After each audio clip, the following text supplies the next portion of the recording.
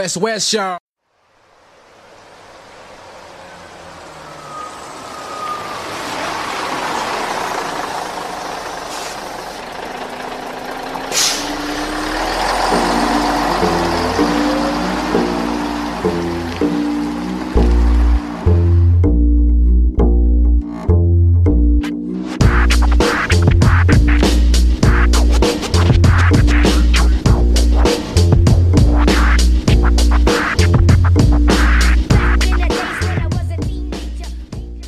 Been on for sure.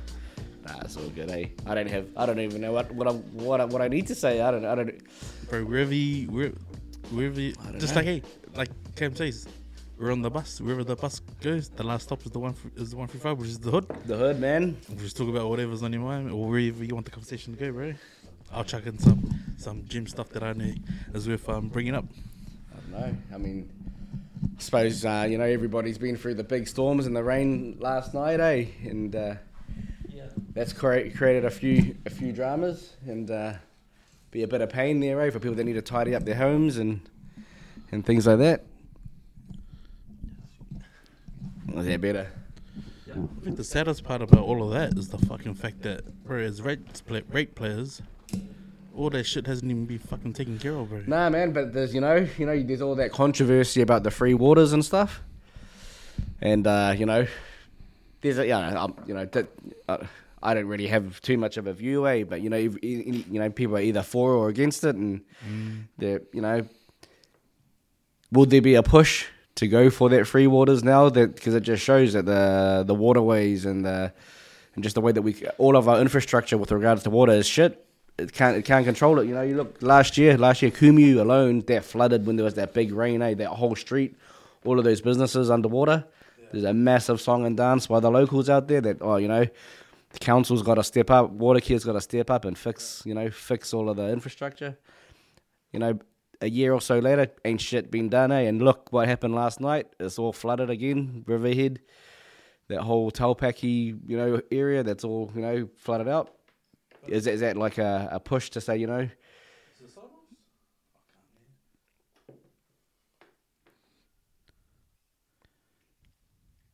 Is it on? Yep, check. Oh, no, it doesn't sound like it's on. I can't hear you, eh?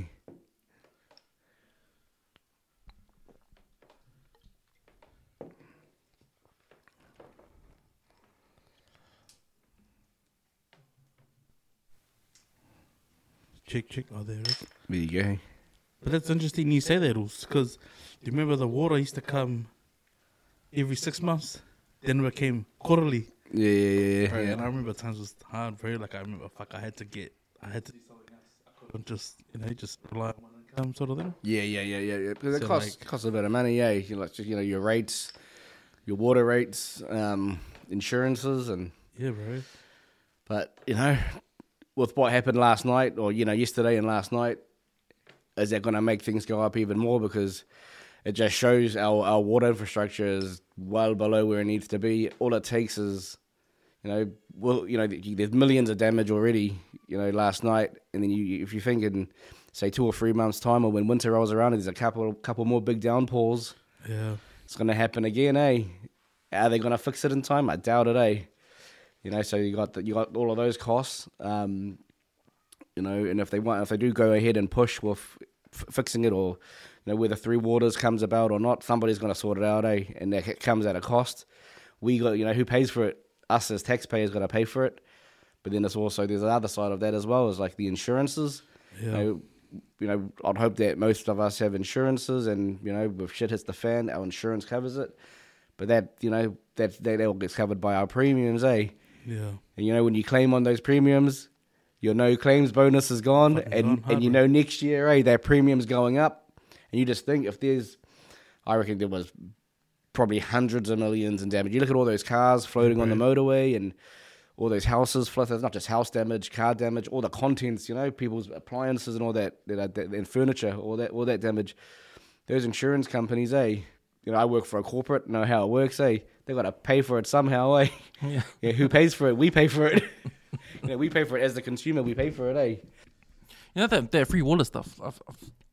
I've heard it on the radio like a lot of times, Because right now our waters come through water care. Yeah. So they're gonna change the whole system, right? Yeah, That's what free water is about. yeah. What's your understanding of free water? Oh, I've never really delved deep enough to really look into it and understand it. But it's, there's lots of drama around it. There's a couple of things that involve. So all throughout New Zealand, everybody, sort of each council, each region manages the water themselves. So we got water care up here, and down the line, I got family that live in Wellington and that. They don't pay for water, eh? They don't pay. We pay for water up here. I don't know if there might be a few other cities that might pay for water, but I think mostly it's just Aucklanders that pay for water. Because we didn't used to do that, eh? We didn't used to pay for water back in the day. we like didn't. when we were kids going to school, we never paid for water, eh? Nah, we didn't. And this more or less came to light because when we were going through the dry spell in Auckland, and they were looking at ways because they've started building out in Manukau, and I think it's Manurewa. All that infrastructure was going in, but then there wasn't enough drainage, and then we were at a water shortage because they built all these new houses. They haven't actually planned for who's going to supply that water, and the dam at the time was hitting near the bottom. And then we had that big rain, and then they sort of brought it back up. But they were trying to bring water up from Waikato. They were trying to say, "Oh, let's ship some of this." And Fulgoff wasn't having a bar of it. He's like, "Fuck off! We're not paying for this water." But then he was willing to put that onto the land rates, on everyone else to pay for the water. Which was like, oh, fuck, we want to see some development first before you start trying to say, oh, we'll pay for this water. So really, it's a really infrastructure issue, eh? It is. It's like more people live in Auckland. Yeah, they're trying to spread the cost throughout the whole country. So there's one agency or one entity that looks after the whole country and sort of uses or gathers the funds and spends the funds and allocates the funding where it should be. But that takes it out of control out of the region. So there's obviously a massive need in Auckland, South Auckland, even out here. When you look out west and all the development, all those people like to call them the Lego houses that are being built everywhere. All the infrastructure around there, mate. We need it here. But you look at, like I say, small town in Huntly. They obviously do need help there as well, but they don't need the level of help that we need. So they'll potentially be paying for it, but they'll be paying for our stuff. Yeah. And that's wrong, bro. Because I think fucking Super City's fucked us big time. Bro. Oh, Super City, they made a massive mess of it, eh? Bro. Yeah. Well, it's only that because we have to rely on water from other places outside the city. Yeah, mostly so Waikato. Comes from Waikato, the Waikato River. If we ran out, if the dams in Auckland, like in Waitax and Hunua, when they're low, I think it happened a year ago, like when COVID happened, eh? Just before the COVID, and we had that big pour. Yeah, we had to get it from Waikato. So even I got one of the bros, he lives up in Hoya, and he was saying, that's fucking crazy, man, that we're paying all this fucking water rates when the fucking dam is overflowing. And it's like, how does that work? Because they can't cope. They can't cope, and it's not so much the water that we drink. It's the waste, the storm water, the wastewater. That's the issue. We don't have enough infrastructure to clean that up, and that's why, whenever there's a big downpour, like there was last night, contamination. All the beaches, all of Auckland, you can't go to swim in any of those beaches. Otherwise, you're gonna have those liquid runny keels, eh? Yeah, bro. Well, that's up, man. That's you can't. Yeah. So I think that's where the main issue is. Is even though there might be heaps of water available for us to drink, but it's when it gets contaminated, that's where the issues are. Eh? How do we manage that? I mean, I'm not an infrastructure specialist by any means, eh? So I don't know. I don't have the answers, eh? But well, this conversation just started because of the floods we've been having around the area. Hey, man, so. But you live up in West Harbour, so it's okay around that area. Most of it. I mean, it's quite hilly up there as well, so it depends where we were. Wasn't too bad, but there are some spots where, like on Moya Road by that roundabout, in Moya Road, West Harbour Drive roundabout, that flooded out. And I think just up further up there were a few little issues, but nothing too major. Not like how it was out in Ranui, out here. There's got pretty rough, eh? You see out in Kelston in a few spots was pretty hairy as well, eh? Well, they've got the at St. Leonard's Primary, they've got the new emergency housing there for families who can't really stay anywhere else, but go there. Well, no man. Well, that's good, eh? Yeah, but man, I've never seen anything like this at all, eh? In Auckland, nah, man. Especially, Worse than that supposed, that there was that cyclone that came through the other week, that, we got the tail end of that cyclone. Was it Cyclone Halley or whatever it was called? I can't remember. But Haley, that's the one. But that was nothing really. It was like a bad windy. I was at all. And yesterday it was there's this, they didn't make too much. Oh, it's going to rain, it's going to be windy, maybe a few thunderstorms, but bro, it was fucking shit hit the fan all over the show. Literally. And it's fucked up. Like, with all the technology we have and all the fucking weather reports you've seen, you didn't hear enough of it. Nah, right? And it just showed, you look at the motorways, you see those cars floating on the motorway. It's like, bro, when you're driving down the motorway at 100 and you see shit coming up, you start floating under 80, and then you go down and there's a big bloody pile of water in front of you, and then there's everybody else. You stop, but then you can't turn around, because it's only one way on the motorway, so what happens? Yeah, right. It's like, bro, and then, man, it must be pretty nerve-wracking when you watch that big pile of water growing. Yeah, bro. And then start going around your car. And it's like, shit, what do? You have to get out, and you can't exactly go, oh, can you back up, bro? I've experienced that one time, king tide on the Point Chev motorway. Oh, yeah. I remember. Is that before they built it up? That was before they lifted it. Yeah. And I remember coming out of I was coming from St. Luke's, and I was thinking to myself, man, that water looks quite dark, It's usually not as brown as what it was. Yeah. Then I realized, fuck, those waves are actually on the road. Yeah, right, coming over. The more I was actually getting closer to Patsiki Road, I was just thinking, the fucking water is actually on the road, and then the waves were crashing against the fucking barrier in the middle of the road. Big Mac truck, bro, coming down the middle lane, which was fucking flashing its lights, fucking pulling on its horn, just advising, fucking had his hazard lights on, and he was just pointing to jump on the other lanes. Yeah, get out of the way. Bro, little did I know they had actually blocked the motorway off at Patsiki turnoff, directing the traffic away. But fuck, everyone that was on the motorway, there was only one lane open, bro. But it was just the scariest thing, but I was like, damn, if the world was ending, it probably looked something like this, because the waves. Yeah, and people get stuck. Where the water was, bro. And I was like, fuck, boy, this is fucking scary. But this comes back to your point, bro. Bad, poor communication, lack of communication. Yeah, man. It's like, oh, shit's gonna hit the fan. Avoid the motorway. I just remember that saying, we might close the harbour bridge. If it might get a little bit windy, so we might close that, but didn't talk about anything else, eh? Yeah. Just like that fucking, the Elton John concert last night, bro. My sister went to that, eh? Bro, they missioned through all the rain. They walked in fucking almost knee-deep water. Got in there, it was pissing down, bro. Got in there, sat down, and then they're like, oh, they'll fucking evacuate.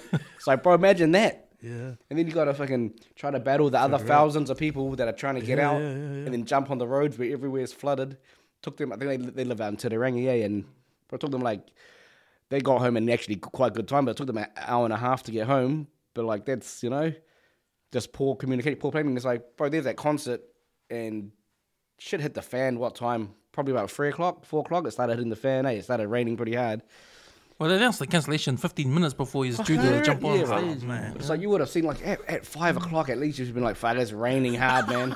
It's floods. Maybe it's time to call it a day, eh? Yeah, bro. Maybe. I bet you he didn't even leave the fucking hotel room. His security already playing cards and shit. And he's like, so what's the call, man? He's like, fuck it. We just won't make the decision now. I ain't going out and singing that. There ain't no Rocket Man tonight. But it wasn't even just the rain, man. It was the fact that the other thing was the trains were out of order because they had to do some upgrading that same weekend. This weekend.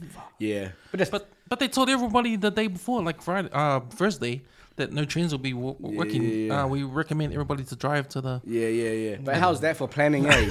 Oh, there's a massive concert on. Heaps of people are going, but now we'll just do maintenance this weekend, eh? That's a good idea, actually.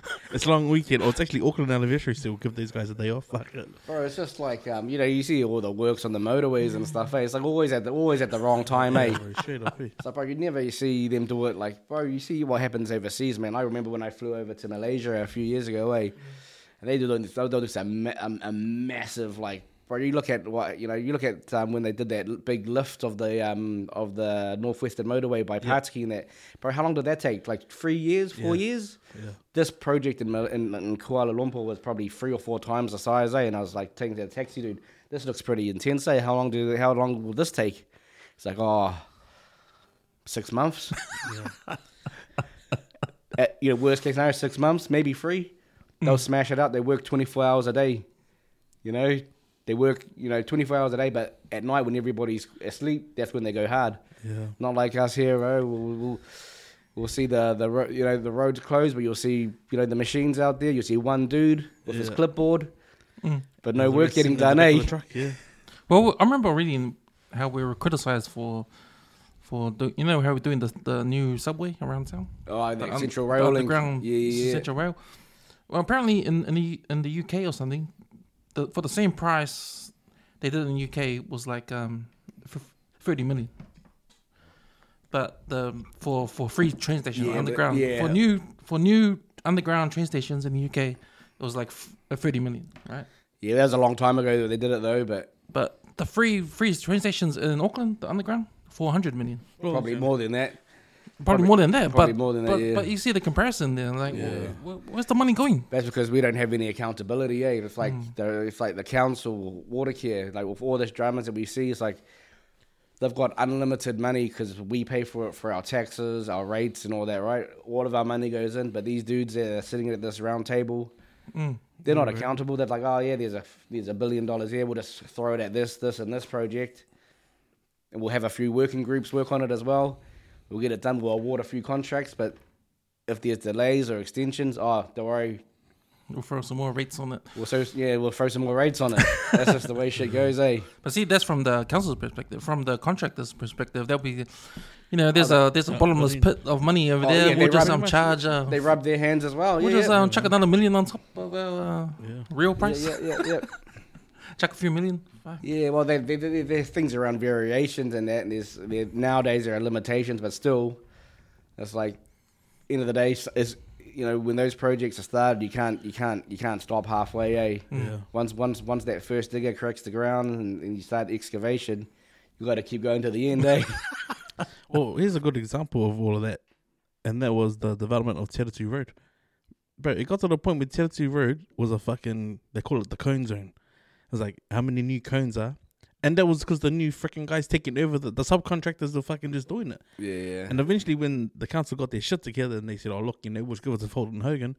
When they actually looked at the plans of who actually started it, all the manholes were off, bro. Yeah. So they spent another 2 or 3 years trying to correct all the shit that happened beforehand. Yeah. It's like, bro, this is a circus, man. And then they fucking... A couple of years later, they do it again and put these random bus stops in the middle of the road. Oh, bro, straight up, eh? It's... shocking, man. Did you guys see the new bus stops in Te Ratu? On the motorway? Yeah. Just on off the the bridge, motorway. Te Ratu South? Yeah. What the hell is that? So like, bro, that's dodgy for kids, eh? That's supposed to be for the express lane. Yeah. What do you mean express lane? So if you're getting off, turning right to the peninsula, that's a bus stop there. So you can hop off and walk across the road. So that bus won't go left. It would go back onto the motorway, go back around. So you're trying to say that bus stop on the peninsula side, that bus stop is catered for everybody that lives in the peninsula? So I think it'd be more of a less traffic sort of thing. Because if that, where that bus stop is, it's probably just going to get off and let people off.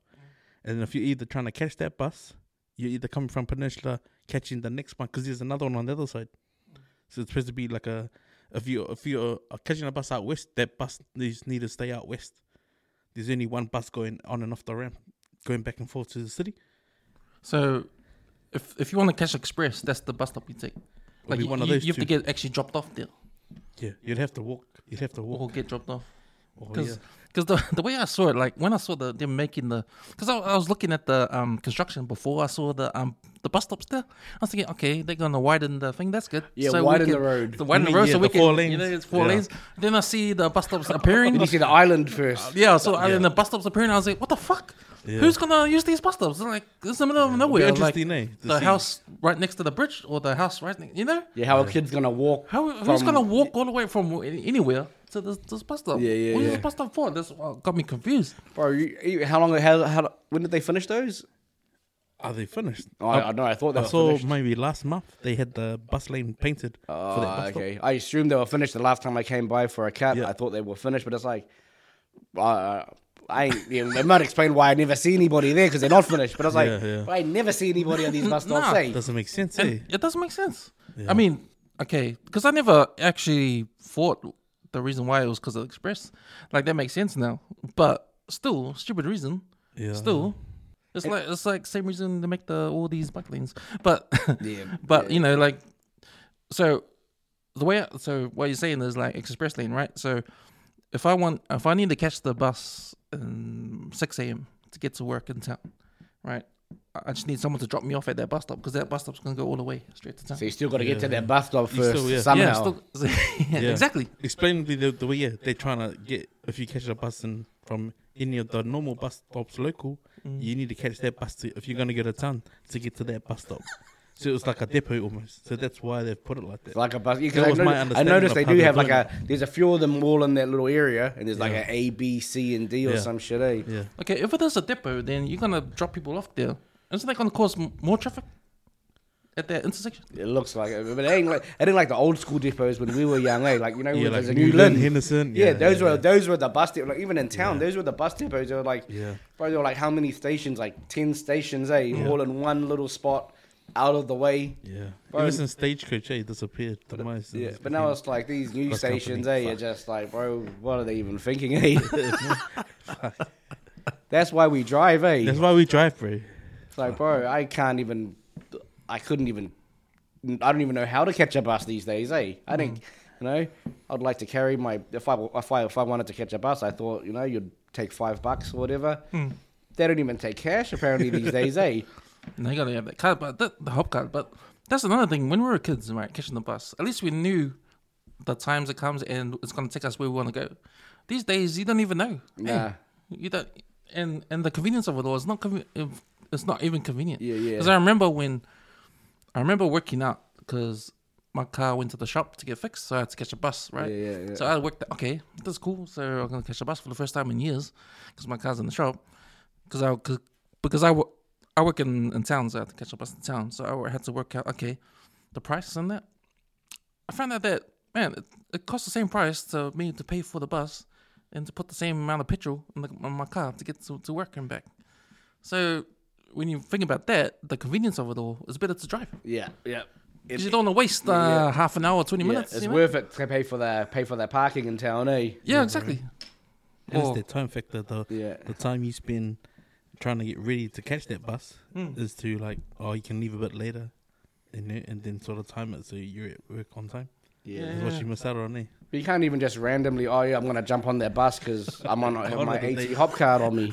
Because what do you do? I don't have an AT hop card, so bro, I can't catch the bus. It's like, bro, I remember when we were at school, you might help your mates. Say, you got no money? Oh, sweet as I'll pay your bus fare. 50 cents, back in the day.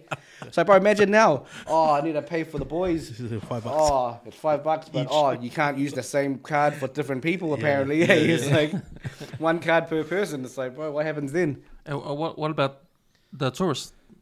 Do they know to get a hop card? Nah, and that's the worst thing. And I think they're streamlining all of that now. I saw because around the country, every bus system has a different type of card. Like we have AT hop card up here. South, I think they have like a B-line one. But I was in Queenstown and they had some different one. I was like, bro, if you're somebody from the UK or from China or from wherever, States, come to New Zealand, you want to use public transport, it's like, bro, how many different type of bus cards do you need? Bro, it's torture, man. It literally is torture. It's like, bro, why can't you just use your FPOS card or your credit card? Just pay that shit, I don't know, man. Crazy, we always make it hard,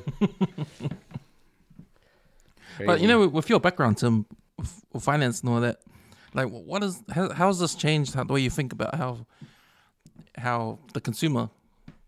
Because us, like, because when it comes to financial stuff, because I know that's in your field and stuff, like, with us Polynesians, like, we're probably at the bottom rung of knowledge on that sort of thing.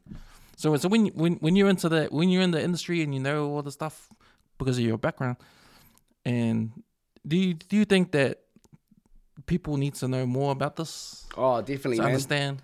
Definitely, I think they're trying to put that out in schools a little bit more. I don't know how much success they're having. I know there's community groups that are trying to help out, and some of the banks are trying to help out as well. I think ASB is pretty good at it. Westpac do like these workshops as well, but yeah, they do it at various businesses and at schools as well. But I don't think it's really at primary or intermediate level. It's more at sort of high school level for kids, but which is still not a bad thing.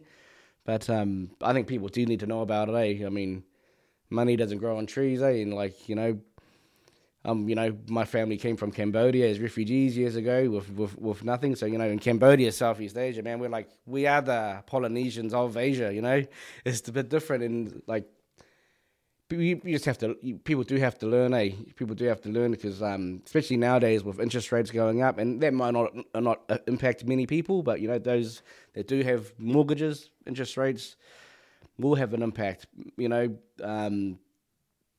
People just don't have the disposable income that they had, before all this inflation and stuff kicked in. I mean, can you explain a bit more about what you're talking about? Because I know a lot of, like, I've been talking about it on Empty Out the Clip for a long time, and I've waited so long for you to come on and explain it to people. I'm not good at explaining things either. But I mean, like, but I'm talking about the rate we're paying, right? Yeah, like you put the inflation on top of that, and putting taxes on top of what we're already paying, like for gas and that. But it's like, how heavy is interest rates just by 2% on what you're paying already at the bank? It's a lot. Like, say, for example, you got, like, just throw some high-level number. Like, if you got $1 million loan, for example, and, your interest rate was, say 3% at the moment, and you're just looking at the interest only, that's $30,000 of interest you're paying a year on that $1 million. That interest rate now is about 6.5%, let's say 7%. So when your interest rate on $1 million goes from 3 to 7%, from $30,000, that's $70,000 in interest you're paying a year. Double. That's more than double, eh? And most people aren't paying interest only; they're paying principal as well. So that money's got to come from somewhere. I know I can't save. What's the difference there? That's like $40,000. I can't save I can't even save $10,000 a year. It's like you got to find that money somewhere. Normally, you'll find that households that do have debt, when the interest rates go up, you got to look after your roof over your head. So people will make sacrifice to pay for their home, the debt on their home. But what gets sacrificed is all the other stuff. So the food that you eat, the family activities that you undertake, the clothing. It's like you might have I have my Scody undies that might last me years, but those every 2 years I might replace them. Yeah. But now, I might have to replace them every 10 years because I can't afford to buy new ones. But that's reality, eh? That's reality. Like, that's why, like, when we talk in the barbers and we talk about life, and that's why I appreciate you coming in. It's because, like, to a lot of people, that's nothing. It seems like, it is what it is. I'll get a pay rise. But the pay rises ain't going to do it this time around, eh? But it's not just that, eh? I mean, even if you take all of the interest rate stuff out of the whole picture, eh? Because not everybody has a loan, so it doesn't impact everybody. It's just like, it's just the cost of living in general. It's like, doesn't really matter. Like, people, I suppose the easy way for people to understand the cost side of things is minimum wage. Minimum wage back when we were young, what was it, like $6 or something? And then when you're an adult, it was still like $8 or $9 as an adult. Even 5 years ago it was probably, $16, $18. I think today it's like $21.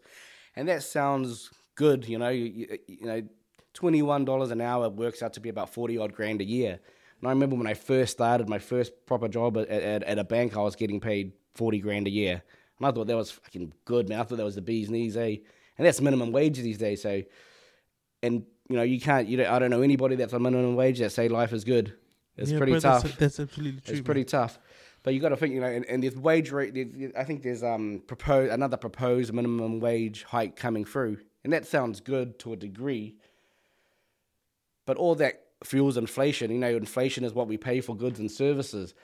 Because businesses, they still got to make their money somehow. Eh? It's like, if you're a small, like say for example, if you had a barbershop with 5 guys there, and they were on minimum wage, and all of a sudden you got to put their wages up. Every time you got to put up their wages, it doesn't mean you make any more money. It actually costs you more money. Yeah. And the only way to make up that money is to charge the consumer more. And that's why you see, like, eggs, I think we've talked about this, but eggs is a fucking good, easy example, eh? I mean, I remember a dozen eggs, say, just size 6, size 7 eggs would cost you like $7 for a dozen, eh? Nowadays, what's that, $15, $16?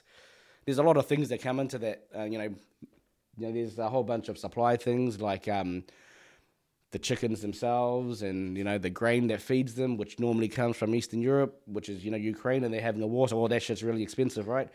but wages is probably one of the key costs in that. And it's like, with wages steadily going up, these farmers don't, with what profit they make, when you're increasing the minimum wage, that decreases their profit level. And most of them aren't millionaires making shitloads of money, right? So it's like, they might be making, let's say they make $1,000 a week in profit.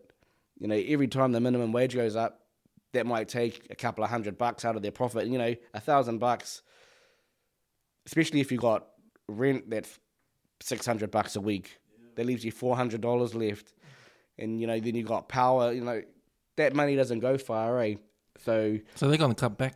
So the only way for them to make money is to put prices up, and so that's why you see prices going up. It's like there's so many factors, but I think wage costs is a big one, but then interest rates come into it as well, and then there's all that supply stuff, like all materials costs, like buying, you work at making all the drinks, all the ingredients that go into making a drink.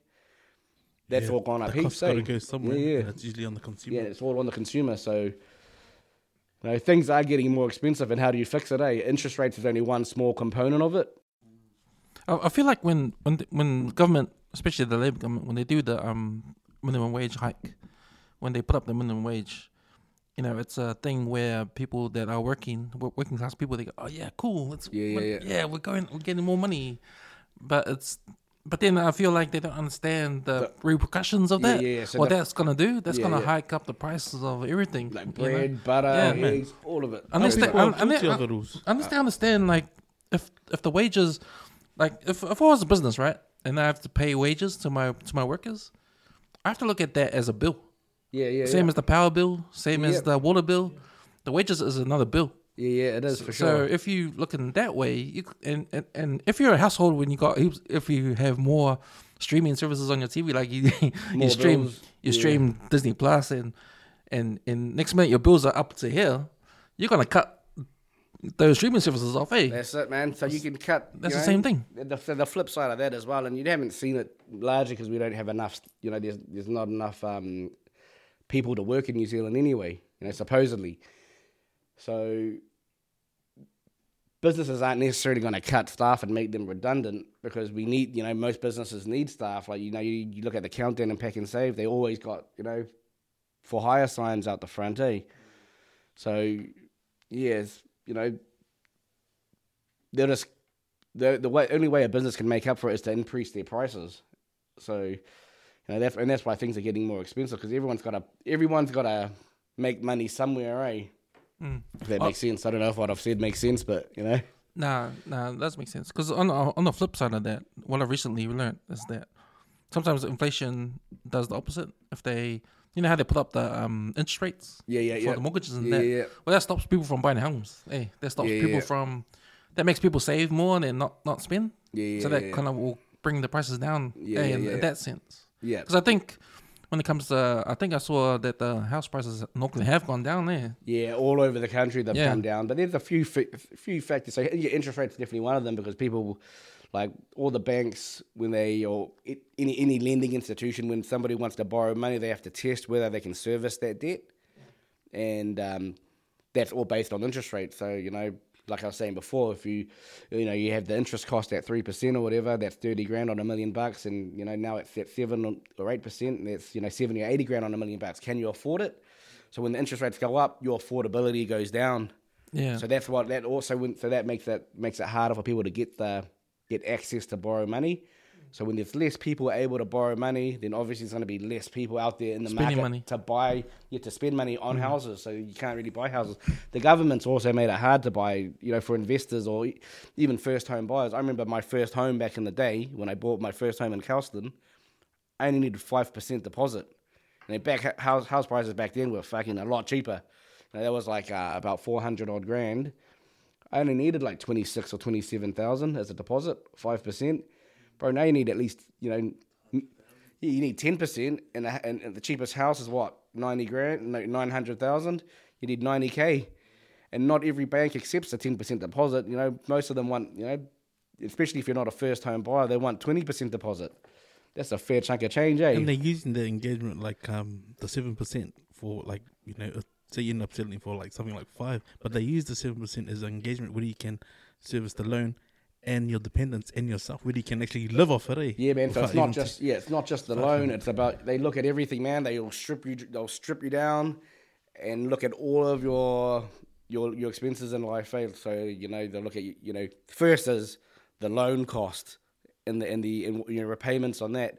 Then it's any other loans that you might have, or credit cards, or hire purchases, or whatever. And then it's do you have a partner? Do you have kids? Do you have kids? How much? How many kids do you have? Because they cost money. And then what sports do they play?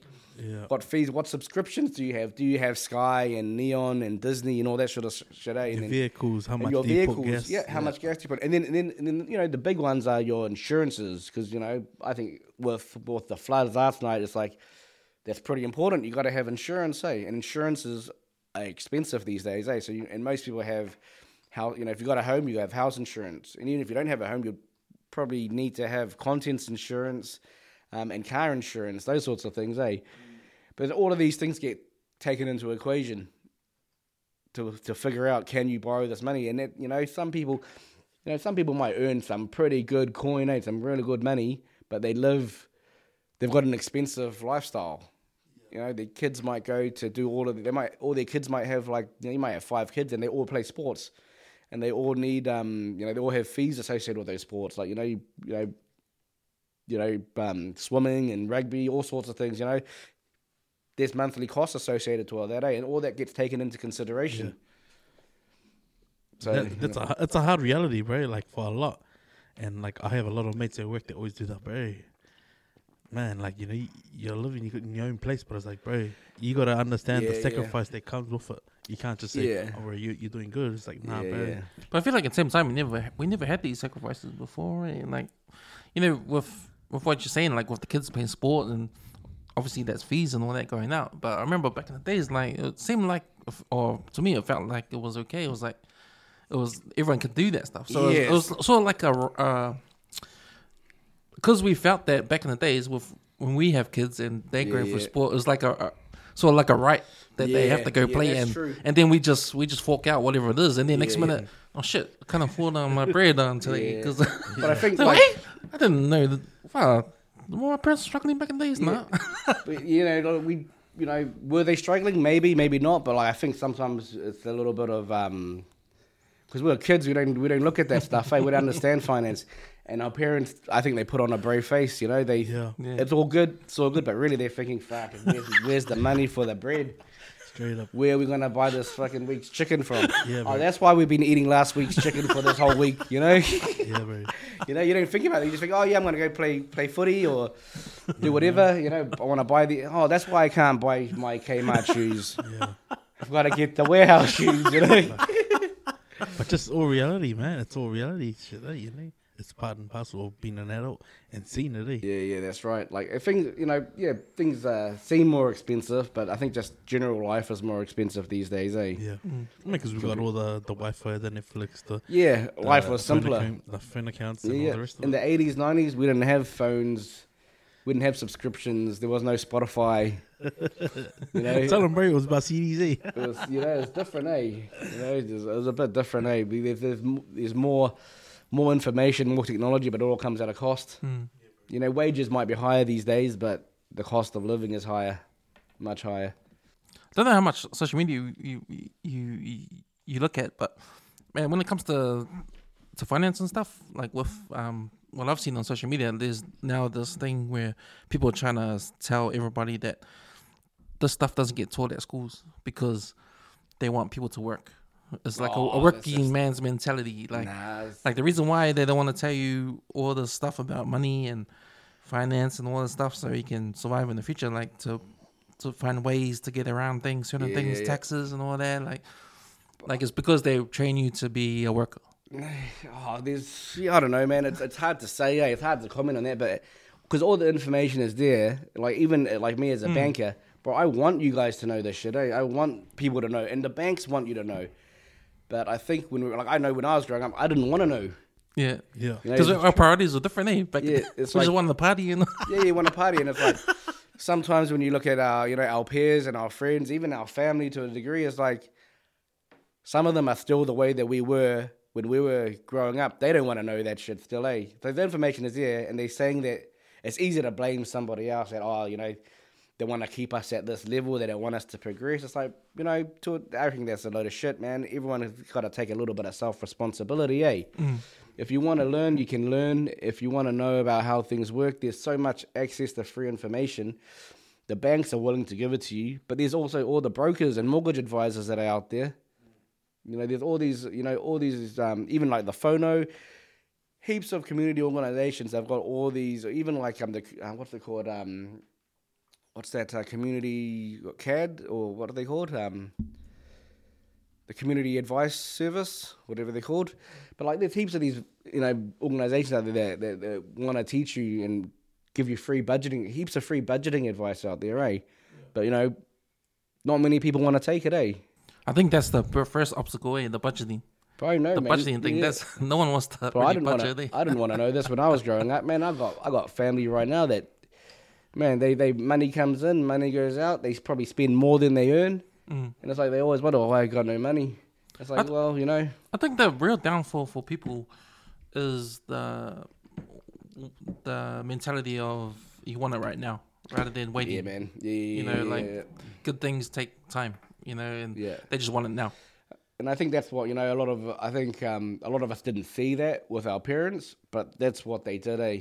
When they all bought their homes, when they bought their cars, there would have been a bit of element of finance to it as well, I reckon, but like, it wasn't get the biggest and the best straight away, eh? Everyone's got to build up. But build up, eh? Yeah, so skip in and jump into the... I'll say this, bro. I'm a firm believer of the penny up. Man. That model. Because it's like, I've lived it.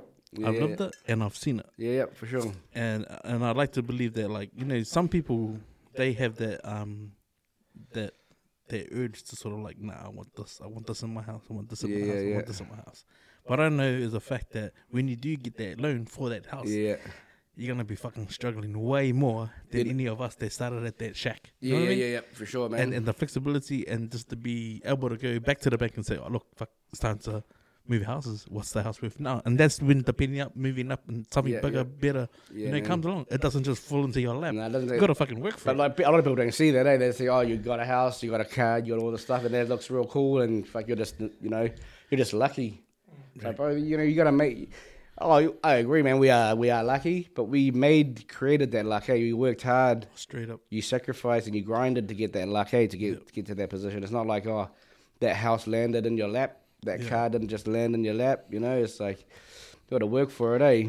This is what I love about my social media pages and the people that I follow, bro. Because I told you I follow my bro Tim, man, and like I've known Tim since knee high, like since 4. We go way back in the hood. But what I love about how we met again at Calston and then as dads, we feed off each other, like what the kids are going through is your family trust, bro. Yeah. Like you're in a position like you're renting your place out, living at home pretty much with mum and dad and that, and you look after your parents, bro. But I love the fact that your time factor is sorted. You know what I mean? Like to go on the trips that you be on, like, and no one's punching above you, bro, with the family trips. Even the stories you tell me about the family trips, like that's what I feel like. I wish I could do that, but it's probably just the timing thing at the moment for me. Yeah. But I love that on your time off, because you work through Christmas, because that's your busy time. But it's the sweet. Now I can travel, because this guy, bro, and I only follow a handful of people. But the places that you take your girls, man, I'm like always jelly, bro. And I'm always loving your posts. Because to me, it's not for sure. That's genuine someone spending time with the family. Yeah, that's it, man. And everyone looks at it differently, Some people are like, oh, this guy's just a boss ass dude. They just trying to fucking flex and shit. It's like, nah man. That is the greatest flex, bro. You don't see me doing this shit on my own. Or with my missus or with the boys. That's it, bro. It's like, bro, I'm doing this with the kids. And this is for making memories with the kids. And, I don't have a good memory either. I had too many drugs and stuff when I was young, all of that shit. It's like, and this is new age. I ain't printing out 1,000 photos and flipping through photo albums and shit. I like to post all of that on social media. Just, basically for myself, but it's a digital log. And then you can see in 5 years' time or even 2 years' time, because I can't remember what I did last month, man. Yeah. And it's like, my kids were 3 years old back then, and we did this stuff, and I can get my daughters out. It's like, oh, when they've come home from school, check what's come out on my memory feed. Look at what we did at this time 2 years ago. Look at how little you were. Look at what you guys used to do. It's like, bro, when else do you get that ability to do that? It's like, if I didn't have that digital log, it's like that shit would be gone, man. Like, I like that. I like that because you're using what social media out there on the cloud based whatever to have that digital log. For me, like every time I post something on social media, I'm always thinking about the people out there reading it or looking at it or judging or seeing it, and it's not really for me. It is for me, but I'm also got the extra added thing of other people too. But with what you're saying, it's just entirely for you. Man. It's your digital log, like you said. Like if you have that come to that with that mentality, like who gives a fuck what you put up? That's it, man. I don't care what people think. It's for like, you. And it's like people might be, this guy's a dick, just showing off. It's like, bro, you ain't interested, just scroll on by, man, or disconnect from me. I don't care, man. It's for me, it's for my family, it's for my kids. It's like we can see what we've been up to for the last. My oldest is 9, my youngest is 7. It's like, bro, it's hard to gauge every step of the way. Of those, 7 or 9 years, what you've been up to with them. It's like, with that digital log, you can show them. Or you can look back and like, oh, yeah, we did this. Because it's much easier than doing your own digital log. Because when you take a photo of your phone and you store it somewhere, that's a lot of work. Because you're storing it, you don't know where it is, and you put it out there. At least if it's on Facebook or whatever, Instagram, at least it's somewhere everyone you just have to go flick down and that's right. And who gives a fuck about other people? That's right, man. And that's why I sort of like Facebook. I know Facebook is for old people. The apparent kids don't know me, which is probably a good thing. But that's why I like Facebook because it comes up with the memories every day, what you did on that day, or whatever. If you posted something that day, it'll come up. It'll come up. And that's what I like about it, because then it just triggers. It's like, I don't remember half the shit I do, man, but it's like, oh, fuck, we did that. That's right there. Right there on demand. It was like my missus taking the piss out of me if I come home hoarse and I'm spewing in the front yard and she takes a video. She'll be like, hey, look at you. It's like, ain't shit changed, man. It's still the same. But the reason why I like that, because there's a theme on this podcast all the time when people come in and talk about social media as a negative. Oh, man. Social media can be a negative. Everyone knows this. Yeah, for sure. And it's sort of like trying to find a way where it's not a negative for each person, because I remember back in the days with social media, especially Facebook, back in maybe 15 years ago or 10 years ago, people were posting up their problems. Or their dramas. Dirty laundry, Dirty laundry. Everyone was doing it, And like that kind of stuff. It's not the forum for that, It's not so much now, But remember back in the day, everyone was doing it, man. Massive. Everyone was doing it. And there'll be long threads of people.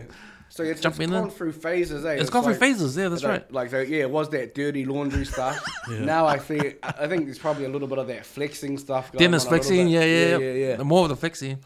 But it's behind the post. It's what's the mentality that person behind the post now. That's right. And I think because of all the negativity with social media, with the bad comments and all the spying and all the people follow people that don't even talk to people, don't even talk, they just want to follow because they know you. That stalker dude, stalker followers. And then I can think, and then I can, that dude's, that person's doing this, and I can talk to other people. Oh, this dude just said, look at this guy. Look at this. Not the screenshot that said, bro, are you still fucking this ugly guy? Then there's that stuff. So it gets in that kind of stuff, gets in the back of people's mentalities, gives them anxiety, or maybe it does a lot of things for people. But if people actually, I think now with what you're doing with social media, now people are sort of realized what it's good for.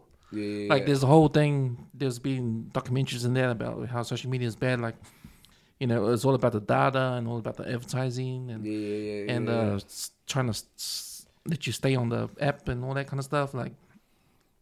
People realize now that there is a negative side of social media, and how do we navigate around that? How do we use that to our own advantage? That's sort right. Of thing. And I think you've done that with what you're doing. To a degree. Sure, try to just make it, doing it for some right reasons. And you sort of see what other people are up to. You get a bit of inspiration or motivation as well. That doesn't hurt, when you see other people doing well. I think that's good, It's what we try to do is you lift each other up, instead of trying to bring each other down. And with what you're talking about, how people like the consumer, how their spending habits are now, that can be a negative too in social media because they see other people what they get. They see someone with a nice car and oh man, I need to get that, or their friends that they had, or someone they knew in school, and then they see them photos and they're doing better than you or got brand new stuff, and then you think you get that stuff and you get jealous. That's a negative side of things. It is. And that feeds that spending money. But everyone just needs to realize as well, man, like everyone's at a different phase and stage in life, and like some people that have all the biggest and baddest and newest of everything, it's like there's probably, you don't see what their struggle is behind it. We don't know what their life what their life position is like, right? Like, and we got family and kids.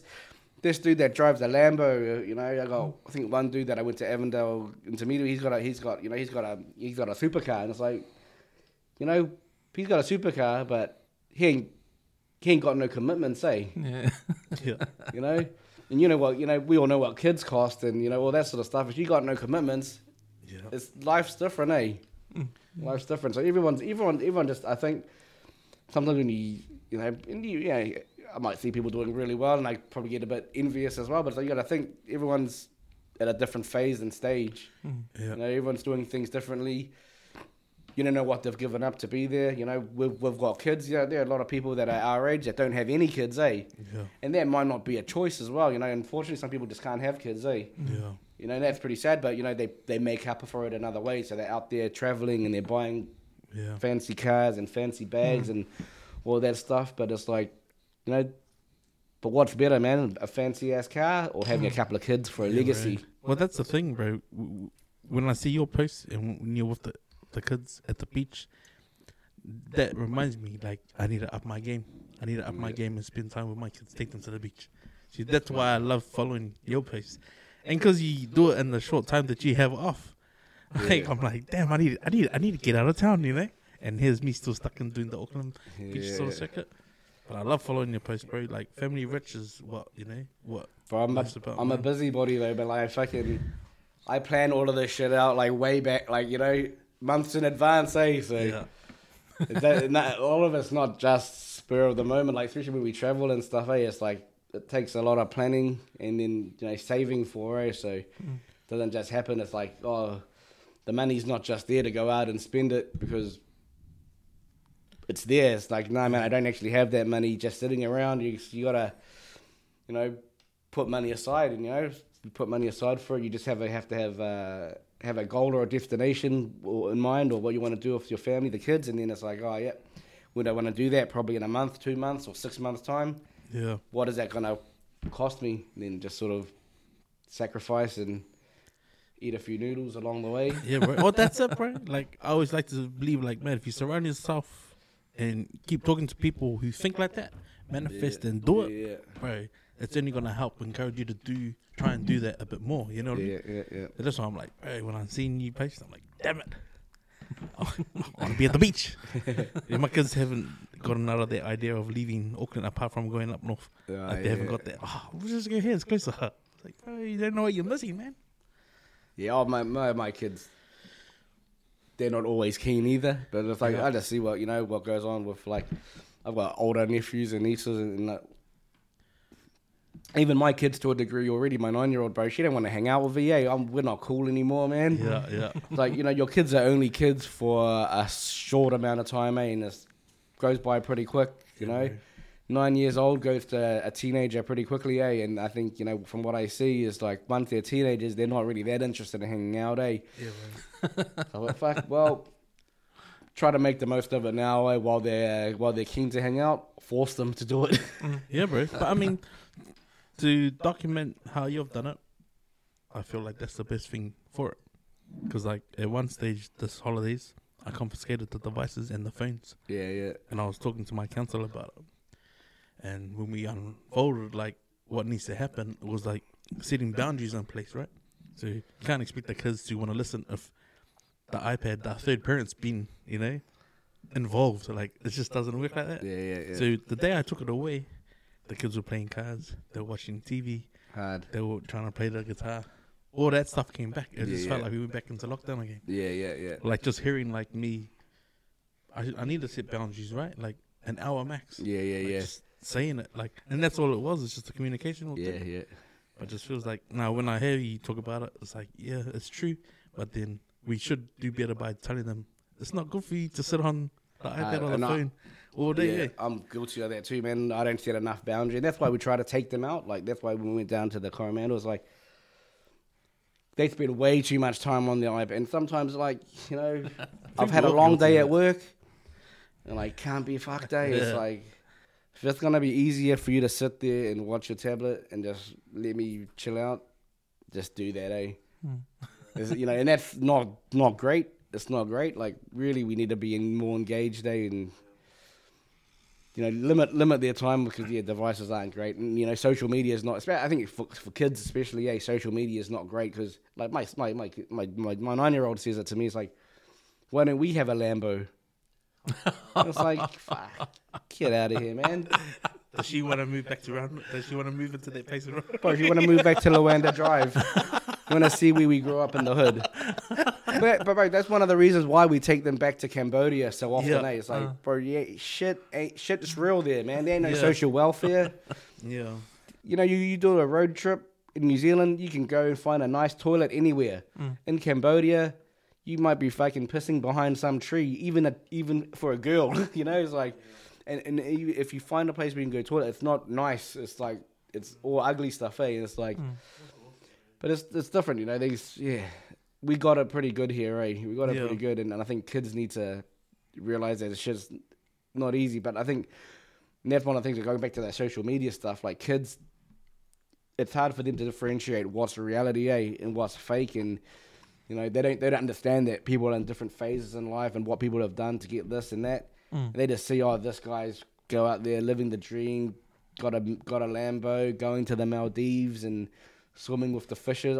They just see all that sort of stuff, and that's what we want to do. Why aren't we doing that? So I can take you to the Coromandel and go to the swim there, but, you know, be grateful. Well, that's the thing, they don't know the work behind certain stuff. Yeah, that's it. The work that goes behind. But I suppose, you know, when I was young growing up, and, you know, we grew up in Ranui and that, and even when we were at Calston, you know, you see, you know, kids with the cool Nikes and that. It's like, bro, I didn't have Nikes, eh? Yeah. Until I could work and buy my own Nikes. Yeah. You know? And I remember I had that same thought because I went to Waitek, and then when we had Muffy Day, that's when everyone brought the gears. Everyone flexes, Everyone flexed the gears, eh? Yeah. And I used to be, man, like admiring some of the gears but then later on I thought, nah, that's just your older brothers. Yeah. Well, you just don't know what's gone behind it. Like, you know, their parents might have wanted to flex as well and bought all them this cool gear, but they might not have been, you know, they might have gone to bed hungry as well. Yeah, that's all. You know, you just don't know the background behind what's going on. So it's all the stuff that we're blind to. It's kids. Man. So like, nah, it's all good. You know, if I got it, well then I might as well. But without knowing it, you know. In other words, parents is like different spin on it. That's it, man. You know, and I think sometimes when parents feel the struggle or feel the need to, you know, flex with their kids as well, it's like, you know, a lot of the time it's people are getting themselves into trouble with that buy now, pay later stuff, credit card debt, and it's like, but why, man? Like, kids are happy with I think they're more happy with. They're definitely happy with their devices and screen time, but I think they're more happy spending time with their parents. Oh, bro, I think that's the biggest misconception ever, bro. Yeah, man, having their parents actually engage with them instead of being on their own, you know, because they feed off us. If I'm on my phone, they're like, oh, yeah, I'll just do the same thing with my tablet. Yeah. But if we're there engaging with them, wanting to go out for a ride on a bike with them or taking them to the park, they would like that more than, you know, flexing any day of the week, eh? Yeah, bro. Well, also makes an excuse, the whole babysitting thing with the iPad. The babysitter iPad. Yeah, you know? For sure. Like, I confiscated the devices and the phones from the kids. And because my younger, she's now going to start intermediate. Yeah. And I actually sounded like an ass by saying to her, if I died tomorrow, what would you be sad? Because you love your iPad more than you love your dad. But I just wanted to get a reaction. But at the same time, I didn't probably mean it the way it came out. Yeah. And so I banned them from the devices for 3 days. And then I realized to my daughter, I said to her, man, you're going to start intermediate and you've never ever been out with me one-on-one. to eat out takeaways or something. So we went down to Saleh Park. And I gave you the backdrop of like the older kids, like where I've taken them to the Harbour Bridge, and we walked the boardwalk, walked down to the the yacht club, sat up there, caught the breeze. And then I said, "Have you ever been around to Saleh Park?" She said, "What's that?" So we drove, and I said, "This boardwalk's patterned right around. Do you want to walk it?" She said, "Nah." So we drove around to Saleh Park, parked up, we got out. She likes the swings, and then you know how there were all the restaurants on the front there, and I was like, have you been that way? Because I haven't been, back then there was probably like one or two. I think they got the yum cha and that. I said to her, should we just go have a look? So we were walking, and I was hoping to see a dairy or like somewhere like an ice cream parlor. And then I saw this fish and chips, best fish and chips on the wharf. Right? And when I saw that challenge, I was like, we'll see how good it is there. And like just an impromptu walk, my daughter was like, oh man, Dad, I've never been in a place like this guy. Because I thought it was all bars. We spent the day there, so we got home just after 10. And I go, how was that? And she said, man, that was so cool, Dad. I said, would you rather more of that than on the iPad? And she's like, oh, I'd rather go out and eat. Because I say to the kids, if you're not there, you miss out. You chose to not come. Like, come with us, That's your own fault. But now that she's seen, like, man, if you come, Dad's going to shout, like, make it rain if it's just used to. So, like, I'm glad that I actually forced her, So leave the iPad, let's go. Like, shit, you're not going to be young forever. That's it, man. That's it. Hey, just taking a note out of your book. Like when I see you eating, fuck, this guy's gonna up my game, man. She did that, AG. Oh, my missus loves to eat as well. I love to eat too, bro. So that's why.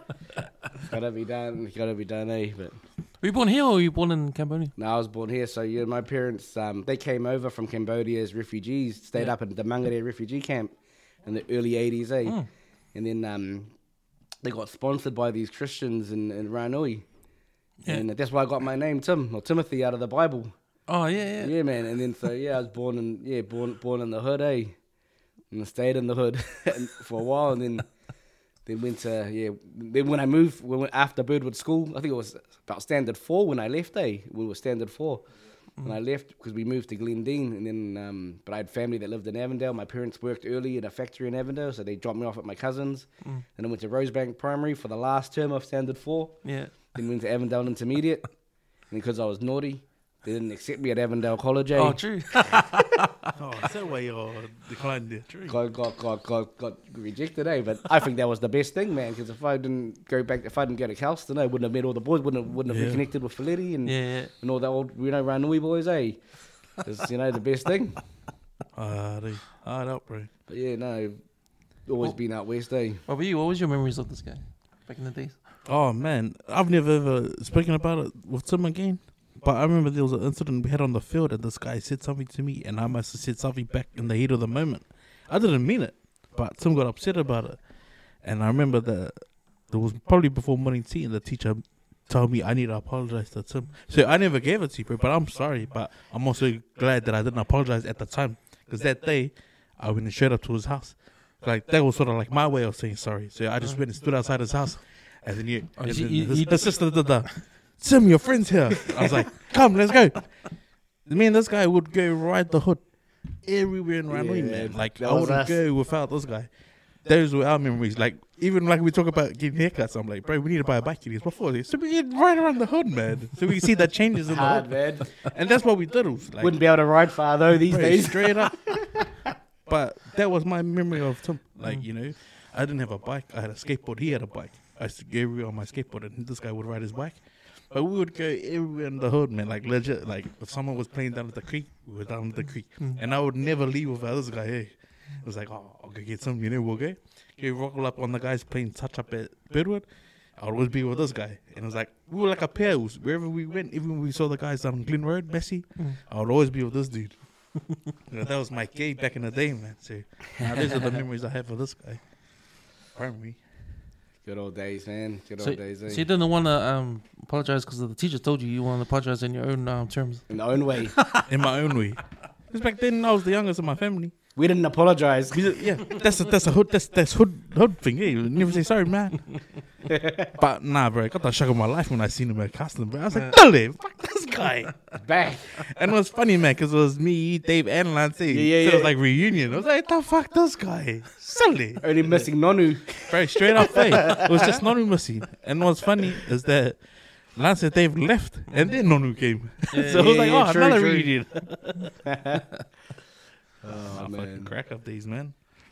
So you know when you took your kids to Cambodia for the first time, how did they relate to it? Oh, so we, you know, I mean, when my oldest one went for the first time, she was quite, you know, she was just under 2 years old, But I suppose the most recent time we went was actually, it was only just last year in August we went, after COVID, and it's different, man. It's like, you know, they see the kids there just sitting on the fence, you know, playing around on the dirt with you know, chickens and rocks and stuff, and it's like, you know, my 7-year-old me, she's like, oh, what are they doing? And I was like, that's how they have fun, Yeah. They don't have a tablet. They don't even have a ball. You know, look at that little girl. She was, I reckon she would have only been 2 years old, sitting on this barbed wire fence in between the barbed wire, you know, in between the spikes, just sitting there, watching the cars go by. And like, you know, see, is that, you know, you know, is that different from what you do for fun? And she's like, yeah. She still didn't really get it. And I was like, you know, life's different in New Zealand, Yeah, I think they realised that, you know, they always, I threaten them still anyway. It's like, you fucking act up, I'm going to send you over there, You live over there, I'm going to pretend we're going on a holiday and leave your ass there. That's the mentality us islanders have with our kids. Back in the days when the kids used to play up. Like, there's always stories about my cousins, like, getting sent over to Samoa because they're playing up at school here.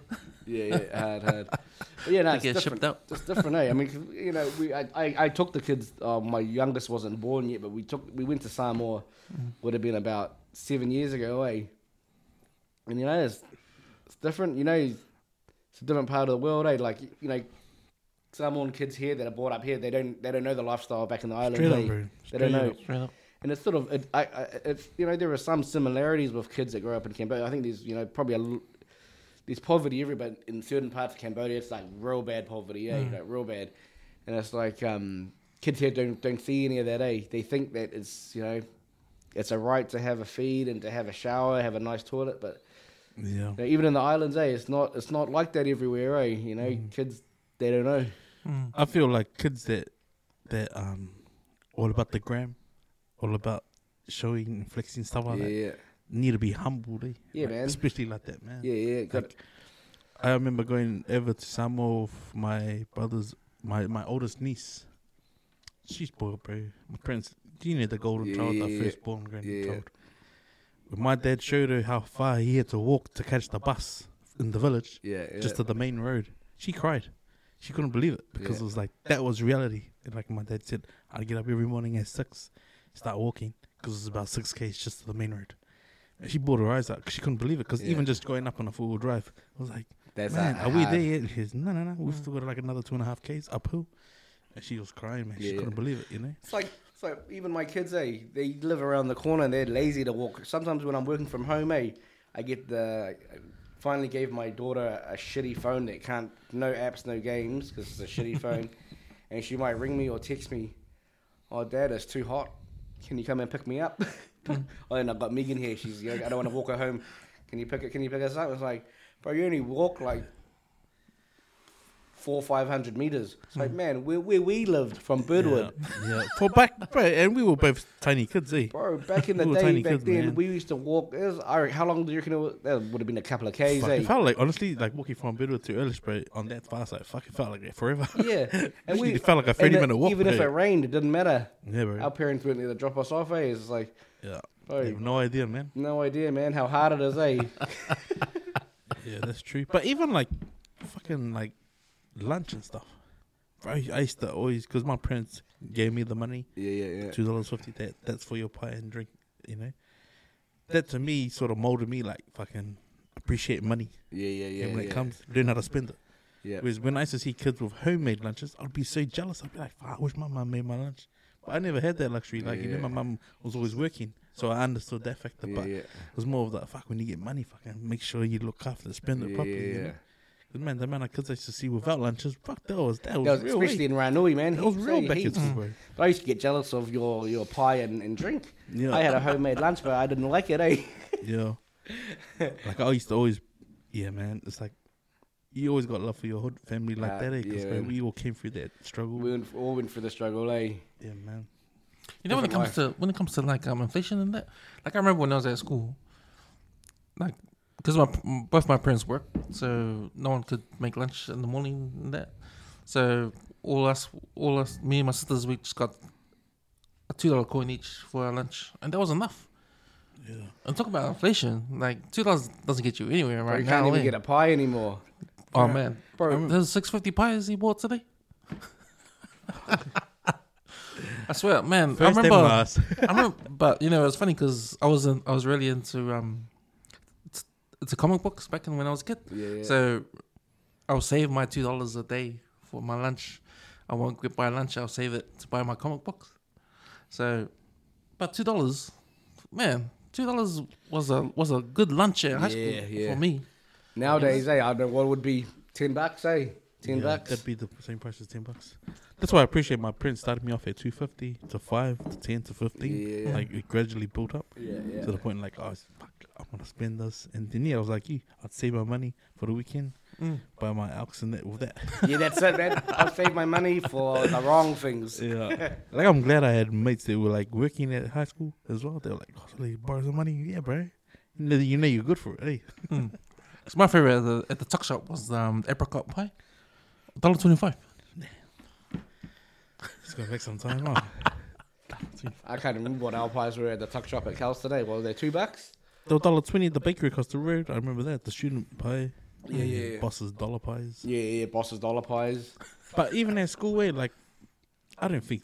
Sometimes I feel like some people think we're all shit when we talk about eating at Cal's. And like, literally, you know, I think Cam's made that video of him and the pie.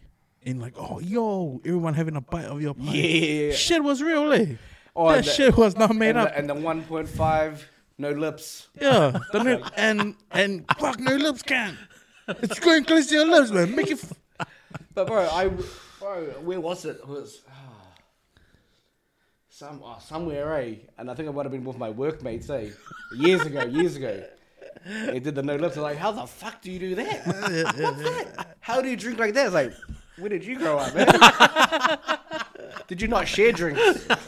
Crack up, eh? But nobody knew how to do the no lips before, eh? I've seen a couple of guys trying to do it and they were like, Then they get it all down their shit. I think, fuck. Amateurs, eh? Rookies, man. Bro. Straight up, eh? But the pie story is like gold, man. Like, you know, you either had to have one to share and then one to eat later. Yeah. There was no way you're gonna have a whole pie to yourself. Nah, man. You have to be stealth mode, stalling and hide behind the shed, eh? For See, I don't think kids are scamming food these days. Nah, They don't, eh? I don't know, eh? I know. Well, out west now because Henderson to me to get free lunches.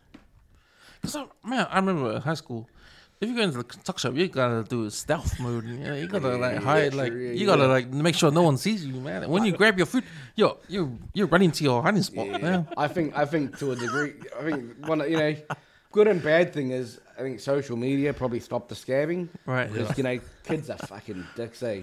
Yeah. You can just imagine, these bots, kids that have got food and stuff, doing a video of this dude or girl, with no food, scabbing and then posting it up. Yeah, bro. I reckon that would probably happen, eh? It would, bro. And that's why people don't scab. Yeah. It's probably, it's just, it's good, but it's sad at the same time. So, It's like that damn Daniel video back in the day of the dude with the white socks. Like that. They probably got stitched up to the point it was like, okay, people are wearing ankle socks now. Like that would have been the trend of ankle socks coming back into play. You know how people used to fold their socks down there so it didn't look like they were wearing socks. And now they fucking make socks like that. Yeah, ankle socks. Ankle socks. Yeah. You know what else is fucked up? That word stoli. Because there's a reason why there's a word called stoli. Yeah. People don't say it anymore, eh? No one says that anymore. But the reason why that word was invented, because if you don't stoli out, you're not gonna eat. Yeah. Yeah. Otherwise, it'd be like, oh, you only got one bite out of your pie. That was it. Got a whole pie, one bite. The rest was shared lunch. You know, their reality is hard to comprehend. They fucking just thinking about it, and I was like, damn, life was hard, bro. That's why we're skinny, eh? See, now I'm thinking because I'm talking from Waitaka College's perspective, But man, it happened over there, man. It happens everywhere, man. I reckon it happens everywhere, especially out west. Out west, man. Shit. But now that I'm an adult and I think about it, I always feel like I have more empathy for the guys that used to be like, "Oh, yo, kiss a bite," you know? Oh, hard. Because rejection back then, you know, like. Back then, like if I was the one with the pie, I'd be like, "Fuck you, always ask cunt," you know.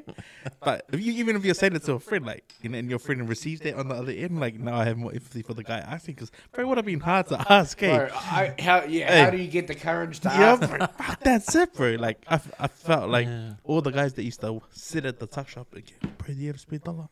Like fuck, I'm not thinking about it as a parent now. I'm like, man, this guy's has some balls, eh? Yeah. But there were some hustlers as well. Oh, straight up, bro. Some hustlers, man. He just comes like, fuck, you asked for your bus fee, you didn't even catch that bus, okay? They're hustling for that $1 or 20 cents. And they do it to everybody, bro. Then they get their $10. Oh, good house in a tinny, bro. Yeah, bro. Straight up, eh? Well, I think you're thinking that comes up because of the homeless situation right here. And people ask for money when you go to places like BP or something. But I also heard like someone say, "Oh, it's identity. If you know who you are and you know you're confident, you don't really worry about how people perceive you and stuff."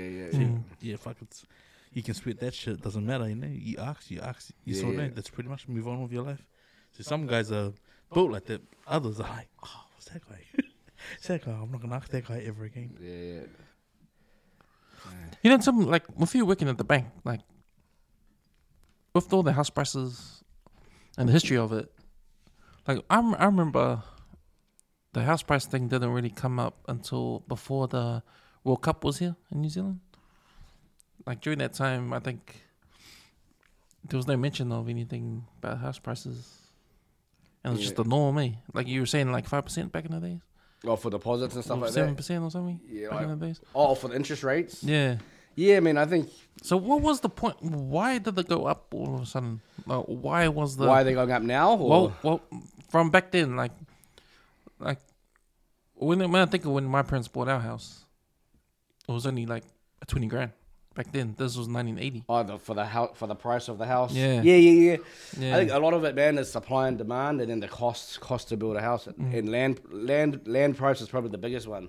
Like land costs so much. Like back in, I remember when my old man sold our place on Luanda Drive, and he struggled to sell it, bro. And we sold that for 80 grand. I think he sold it for 80 grand, back in the day. Shit. And then somebody because they had heaps of had massive land, so some dude subdivided it and built other houses on it, and it's like, bro, nowadays if that 80 grand house nowadays is probably, you know, well over $1 million. Yeah.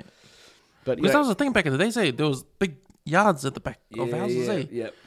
Because I think now because we've only got so much space, they're not, you know, you can't grow land or make land. There's only so much space, especially in Auckland. Auckland's the main hub that most of the workers, you know, in the country, and where most immigrants come to, you know, doesn't matter where the immigrants are from, most of them will come to New Zealand and go to Auckland for work.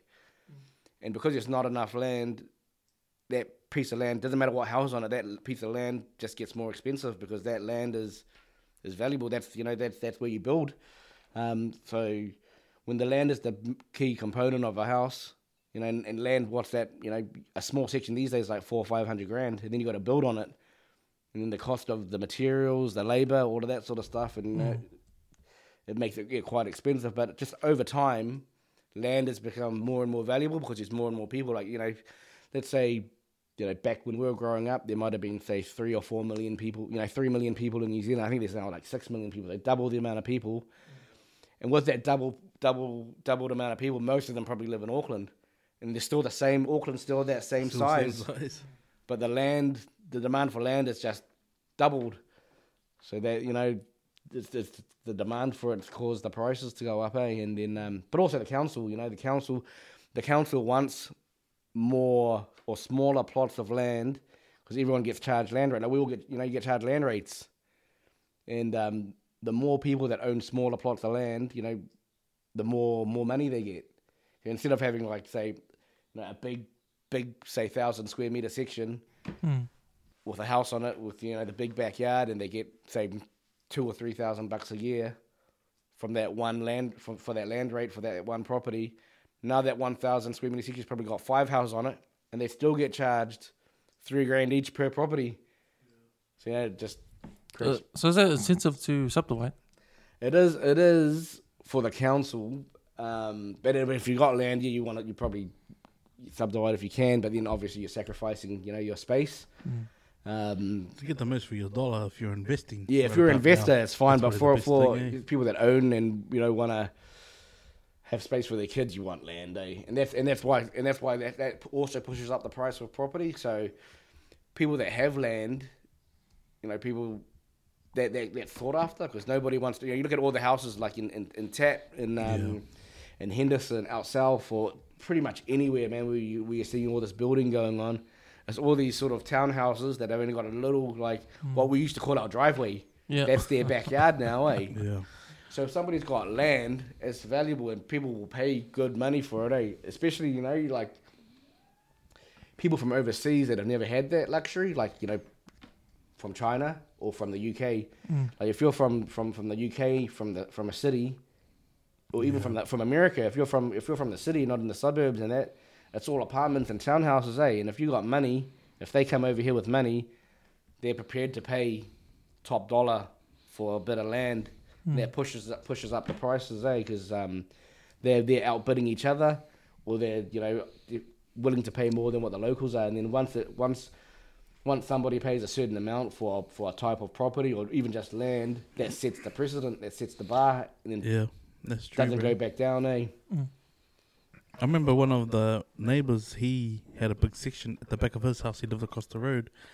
Had the white picket fence, the old school villa, hardwood floors, and he just done a light renate on the house before he moved in. Stayed in it a couple of years, but then when he realized he had another section attached to the back of his property, he ended up fencing it all off. Now he couldn't get the neighbor to sell up their driveway so he could make use of that bit of land, but in the end he tried to sell it. But when he went to auction, around about that time, that was the best time to go to auction. And whatever it sold for, they pretty much set the price of the street. Yep. So, because it was a big section and it's only like a newly refurbished kitchen. That's all it was to the house. They pretty much made us $1 million street. And it was way before the price hikes. Yeah. So that's all it really takes. Even in Teletoon Peninsula, I think there's a whole street that just... All $1 million bucks. Yeah, the developers, they said, fuck, no one take less than $1 million or 1.1. We're sorted. And then one guy just came in and bought the fucking whole lot. That's it. So in the end, for from 30 years ago when prices were say 20, 30 grand, 80 grand to where they are now at almost $1 million bucks, most of it is just supply and demand, and what people are willing to pay for it. Over time, people are willing to pay more, and immigration's probably definitely got a part to play in that. But because people are willing to pay more, then the market just goes up along with it, And things are coming down now, but they'll never go down. To what it was 30 years ago. Even to where what it was even say 2 years ago, 3 years ago. It was crazy. Like you're saying, people weren't selling for less than 1.1, 1.2 in Tat. It's like 1.1 was the medium. Yeah, that's 2 years ago, Yeah, that's right. So now it might have dropped a little bit. It might even go to 900 or 800, but it's never going back sub 500. It's never going back that low, because they're not making more houses, and you look at what they're making, it's just shitty little townhouses. So anybody with a house that's got land, it's always going to be sought after, And as there are more and more townhouses and apartments and less houses with land, the houses with land are only going to go up. Is there any truth to, I don't know if it's a conspiracy theory or whatever, but there's economist, he was saying another factor for the prices staying high is that homeowners don't want the prices to go down. So they'll do anything they can to keep the prices at that. Because if you invest in the house, you don't want to. You don't want your house to go down in value. No, you don't. So you wanna fight for the supply and demand to be low or high. You want it to be high. Yeah. You want to be, but even when demand is low, they don't necessarily have to sell. But at the end of the day, it's just what the market is willing to pay for the house. So if you need to sell, let's say if you're really in trouble, you need to sell and you're going to lose money. Probably still sell if you have to. but not everybody is in that position. And, it's not necessarily... Yeah, people don't want to lose money on their houses. That's, a given, but it's not necessarily conspiracy theory. It's just things are expensive, man. Like houses, you look at the price of timber, of steel, of labor to build a house. Just to build a house is like, it's not cheap. Like, David's a builder, eh? He'll be able to tell you, man, what the price of timber was. When somebody wants to build a deck, how much that costs now versus how much it cost 2 years ago. That's jumped almost probably 300-400%. Yeah, man, that's it. Per linear meter, when Bunnings Westgate opened, when I extended my deck, I was looking at probably $1.23, and that was for merch. That's the shit stuff. Yeah.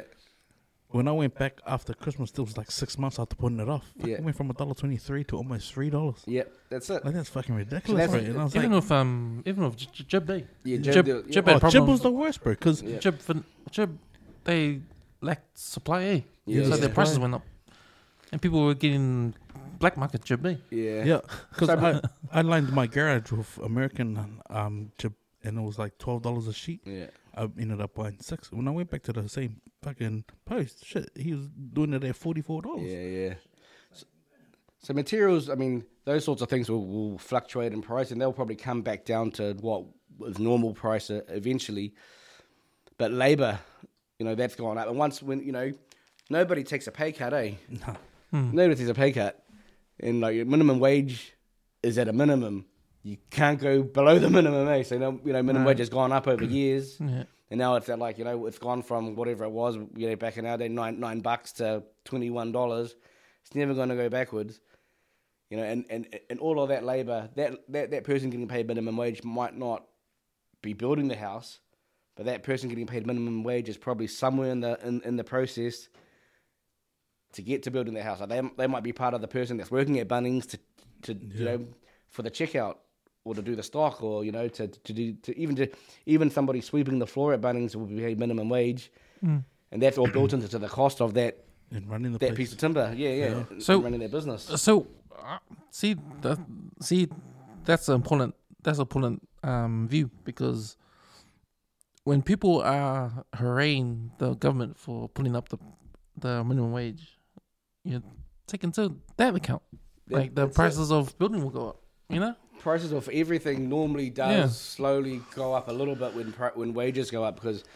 So I feel like people don't even understand that. Yeah. Because wages, people don't, bro. People don't straight up don't get it. They love the wages going up, but then everyone else is going to go up. Then you understand that everything else is going to go up. Yeah, and manufacturing alone, right? If you were to if you're bottling all this Budweiser stuff, if it cost you $10,000 to bottle 40,000 units of that, in a 10,000 liter kettle, and you take into account the amount of people to pasteurize it, brew it, and then fucking send it down the line and box it. By the time you're looking at what it costs, you have to consider like, all right, then you gotta ship it to where it's going. And a lot of people don't think, oh nah, fuck yeah, I can just go in there, get paid $25 an hour, all good. But when there's a loss, like say 4% of that goes down the drain, and then the company who's made it hasn't actually made their money because they haven't paid everyone, bro, that's not a sustainable way of doing it. Nah, so they will look for the cheapest way to do it. Or they'll shut up shop. And they'll shut up shop. That's when you see like the minimum wage is good for there are some businesses like say supermarkets or banks, for example, and big corporations or big businesses that are able to ride minimum wage or even price, just general wage increase. That's fine. But small businesses, like say you're a dairy or whatever, or a small family-owned butcher, the small butcher, and you've got a five or six staff. All of those costs going up. Eventually, it's not worth being. And we've seen it over the years, and I see it being a banking. And I primarily do business banking, and you see it. Some people are just like, well, what's the point in working a whole year, stressing out, working 7 days a week, having the stress of paying a lease, having 6 mouths to feed in terms of staff, running a roster, dealing with my staff's bullshit with not turning up sick because they're hungover, all of that sort of stuff. When at the end of the day, I'm not even making enough money. I could go and work for Bunnings or Pack and Save and get paid more on minimum wage. Yeah, man. So that's what people got to think about when wages or minimum wages are going up, especially at those entry level roles in a small business, it's not necessarily sustainable. Like even just like at food courts, and you probably see it a lot. West City in Northwest, there are heaps of those little food, those food stores and those food courts that always go out of business. It's because they're not making any money. And, what's the main cost there? Yeah, the lease is expensive, but their main cost is labor, is wages. And it's gone up so much from, what it was to where it is now that most of them, they're not making any more money, and especially if they're not raising the product. You just look at the meals at, look at just coffee, for example. I remember my parents had a cafe back in the day in Newland, and it was like, I remember, a cup of coffee was like $2.80, and people used to complain about it being expensive. But you can't even get a coffee for $5 these days, eh? No, it's non-existent, eh? I think. Do you think the alternative? This is my thoughts on alternative. Then raising because for me, it's all political. It's a political move by the government to raise the thing to get votes. Most people, it's a feel-good thing. They think, getting paid more is great. Yeah, but they're not seeing the other side of it. That's right. They're not seeing the other side of it. But to some people, it doesn't matter as well. Like if you're living with your parents or you're not paying the bills. Yeah, so it doesn't affect you much. Especially if you're a student, if you're a university student or whatever, and you're just getting paid more, and it's great. You don't have to pay bills. You're not buying groceries. You're not paying for electricity and power. It's all good. But when you are paying all of those things, that's when it makes a difference, eh? Do you reckon the alternative is to let the market judge itself in terms of don't have any minimum wage? Just keep it open, because that way, if you apply for a job and they tell you how much you can get, then you automatically know, no, fuck that, I'm not gonna work there. So that means that things get cancelled out. People will know, and the workers will know. I mean, the business will know that. Come on, man, you're not gonna pay this guy $8 just because Yeah, it's a hard one. It's a hard one though, because there are people there are some shitty business owners that take advantage of people as well. But that's what I'm saying. Stuff that hey, if that's your way of doing business, if that's your way of doing business, then good luck to you, because no one's gonna join your fucking work. No one's gonna work for you. I dare you to pay $1 an hour. That's sort of what they do in the States, and that's why they have we don't have that culture here of tipping. But in America, that's how that tipping culture sort of came about, because, even today, you go to a, fast food place or bar, a lot of, some of them only paid $2 or $3 an hour. Yeah, they're relying on their tips. Relying on the tips. And that's how those businesses get away with it. They pay their staff shit, and then the staff are relying on getting tips. So at the end, us as consumers still pay for it somehow. Yeah. But I think that as well, get the tipping thing. But it also creates incentive. If you want to do better, then you know what you're going to do. You got to grind harder. You know what you got to do if you want to do better. Yeah. No, it's a hard one. It's definitely a hard one. And businesses do have to be smarter about how they operate. But if you see manufacturing, for example, they have gotten smarter, but that means at the same time they haven't relied on human labor. There's a lot more machinery, a lot more reliance on machinery. Conveyor belt type systems and automation, computer systems that go into producing whatever it is that they're making. Whereas, in the old days, you'd have manual labor, lots of manual labor, but because human cost has gone up, it's easy just to buy a piece of kit, machinery, and help get the machine or the computer to help make it. Manufacturing, Toyota's probably done it the best way in terms of making it sufficient, they are, and being self-efficient, because they created that whole gist of do it once, do it right, do it proper, and to the point if anything breaks down on that line, that their line doesn't stop, because they have a yield of making 5,000 cars or one model, and they give themselves a couple of days, and they're always on target, bro. If you have a look at the KPI per month or whatever, they're always hitting their targets, because they don't want to miss shipments on boats and stuff. So if they're trying to get stuff somewhere in the world, bro, their planning team and all their engineers are paid right to make sure that shipment makes the boat. There's no way. And that's why Toyota's the best at doing it, bro. They're always a step ahead of everyone else, the way they do their manufacturing. Yeah. And it shows, bro, like, you know, the quality of cars that come out of their factories. And then, like, a mechanic from their factory is sort of like a sought after person, because gone are the days where there was just a mechanic in, like, you know, like the old Ford factories. Like that in today's would be like, they would have went under years ago. But because they've manufactured machinery so well, and they fought well ahead, but their process is like second to none, man. But I'm not sold on the electric vehicles though. Like, nah, man. Someone fucked up there, I think. I'll get, you know, sometimes I get anxiety when I'm running low on gas. Yeah. Right, if I'm, you know, but at least you know there's a gas station. There's always a gas station nearby, eh?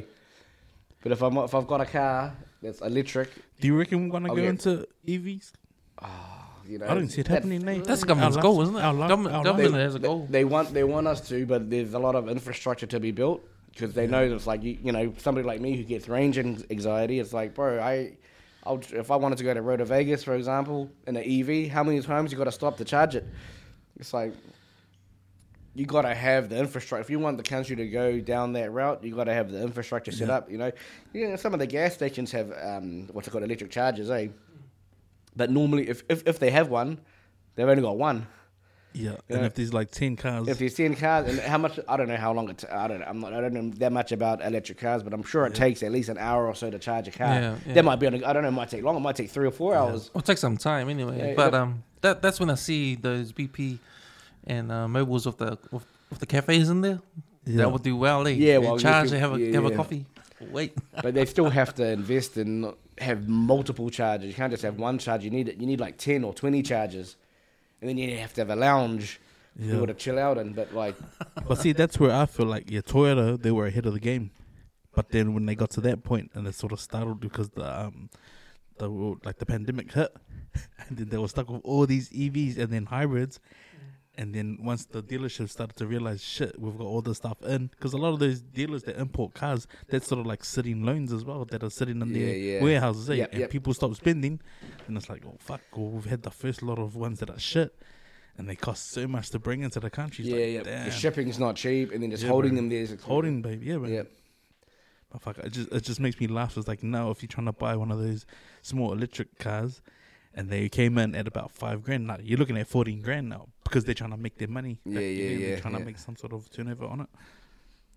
But yeah, bro, I pray that we don't fucking go to gas and electric in my lifetime, man. Oh, I don't know, man. There could be and I don't know. It'll slowly get there, man. But I think that's where they want to go. They want to go. I mean, there'll still be. I think there'll always be some sort of, you know, there'll always be gas cars, but they're going to try to transition away, and I think it'll take years, but they'll slowly go more hybrids, more EVs. Hopefully when we're 70 then. Yeah. Hopefully. I just reckon they're dodgy as well, man. It's like, how do you know if there's an accident or a crash?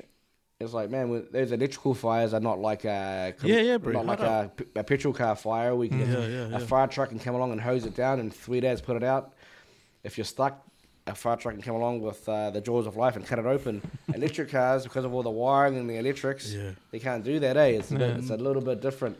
Yeah. A little bit more risky. I mean, not that anybody tries to drive to get into an accident, but if somebody's unlucky to, it's a bit different with an electric car, eh? Well, even like them just getting flooded, bro, like through the floods. If you get an electric car, true. If like one of them was stuck on the motorway now, eh? Or the motorway last night. In one of those, bro, and it's been water damage. Fuck it. I know Tesla in the factory. I know that one guy who fucking, he's trying to order parts from them. He made a whole channel about it. It's like, fucking, if the car's been submerged underwater, well, there goes your warranty. Like, you shouldn't park it by water. But he's like, what the fuck? How do you control it? What's the difference between that and snow? It's like, it's the same thing, man. So, can't control it. I was driving down the motorway trying to get home. It was all good. Then all of a sudden, this water appeared. Yeah, man. And it got bigger and flooded my car. You know, like, at work, when you're giving out loans, like I saw on TikTok, there was a story about the different kinds of loans. So you got there's a car loan, there's a house loan, and there's a personal loan, and there's a business loan. But this guy on TikTok, he was talking about more of the business loan. Well, if you got an idea for a business, why can't you just get any kind of loan to start your business? Why does there have to be a business loan compared to a car loan? Because what if you know what I mean? Like, if you want a car, it costs 15 grand. Yeah, well, you can start a business with 15 grand. So what's the difference between a business loan and a car loan? Different products, but also different depending on where you go. Like if you go to a bank, for example, there's different finances have different requirements. But if you're going to a bank, car loan, we don't do car loans per se unless it's for a business as well. Car loan depends on where you're like AA or whatever, or those UDCs do a car loan, but they're secured by the car. They're secured by the car, so they take a security charge over that asset, that vehicle. Right. So they can sell the car if something goes wrong. They can repossess it and sell it if something goes wrong. But a business loan, normally, like, there's a couple of ways, because all I really do nowadays is commercial, sort of corporate business banking, and that can be unsecured.